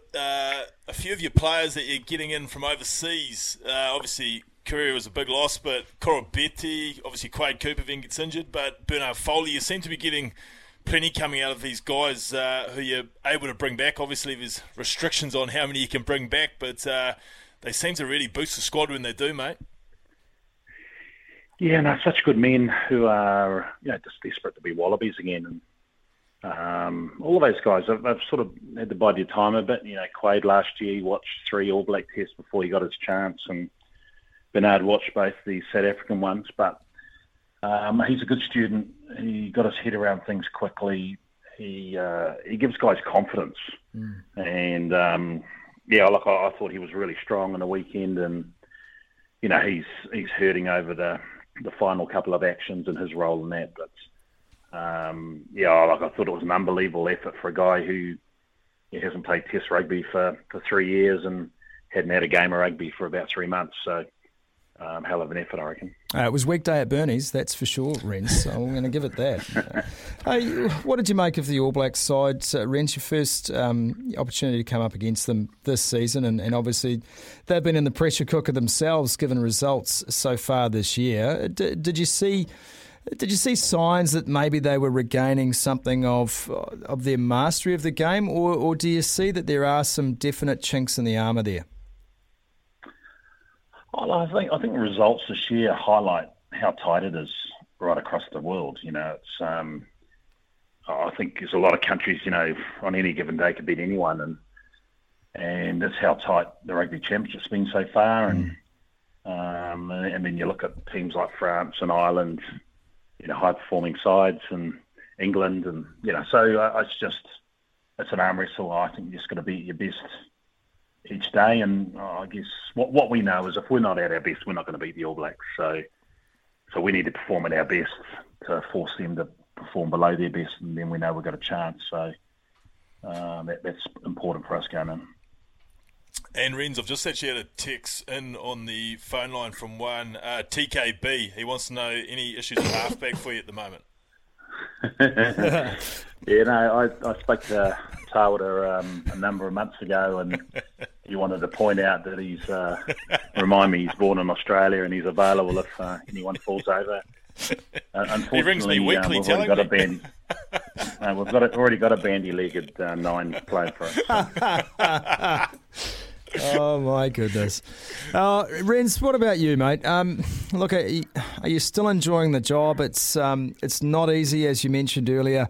It's a competitive landscape over there. I know that culturally that team's in a really great place under you, and we've spoken at length about that in the past. But are you feeling in a really positive frame of mind, not just ahead of this test, but building into what shapes as a very big year for the Wallabies? Yeah, well, I'm loving it. We've got a great bunch of men, just real good buggers who are keen to learn and prepared to work hard. And, everywhere we go, they're really impressive. Everyone comments about, how friendly and how engaging they are. And they're a really good bunch. And, they're desperate to, I guess, earn the respect, and we've got to do that week in, week out, and that's been the disappointing thing. We've shown plenty of courage at various times, but you've got to back that up the following week. And, we've had a few injuries this year, which has probably been a blessing. We've exposed a lot more guys to Test rugby than we might have. It's helping us create depth, and, we've got guys who, you look at a Lalakai Feketi, for example, who...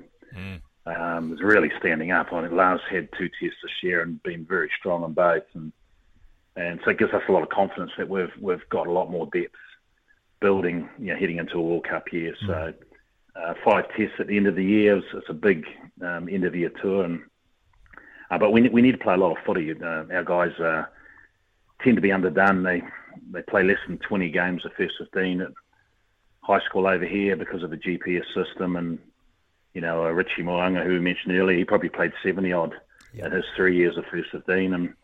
And so we've just got to try and accelerate the development and the learning here, and there's no NPC to do that. We've got the A program going, and they had 3 games in Fiji, and now they've got 3 heading to Japan. So that's a great way to build a bit more depth going forward as well. Oh, mate, we're looking forward to seeing you over on our side of the ditch again. Dave Rennie, Wallabies coach, thanks so much for joining us on the run home here on SENZ. Cheers, Rens. Pleasure, man. It's 6 away from 11 here on SENZ Extra Time. Ricardo Ball with you, and we're just about done for the night. Thanks for joining us and listening in. Tomorrow night we have live netball for you. The Tiny Jamison Trophy finally gets underway. It was originally supposed to start Saturday, but obviously there's been a few delays with the Jamaicans taking their time getting here, having a few visa issues, but we will have live coverage of that game from 7 o'clock tomorrow night right here on SENZ. I think Mark Stafford has the call for you, and it'd be interesting to see how this Jamaican side goes with all the disruptions and the fact that They've only got 3 of the team from the common games here where they did so well, which is a real pity because you would have loved to have seen a full-strength Jamaican team go head-to-head with the Silver Ferns and really just see how hard they could push them in our conditions. And a 3-match series would have been good. We're down to 2, so it is Wednesday, Thursday. We will have coverage of both games right here on SENZ. We'll also be looking at the NRL over the weekend as well. We've got live calls coming from both of those games right here on SENZ as well. So your home of live sport on radio SENZ. We'll be back again tomorrow night. Sometimes needing new tyres can catch us by surprise. That's why Tyre Power gives you the power of Zip Pay and Zip Money. You can get what you need now, get back on the road safely and pay for it later. Terms and conditions apply. So visit tyrepower.com.au or call 13 21 91.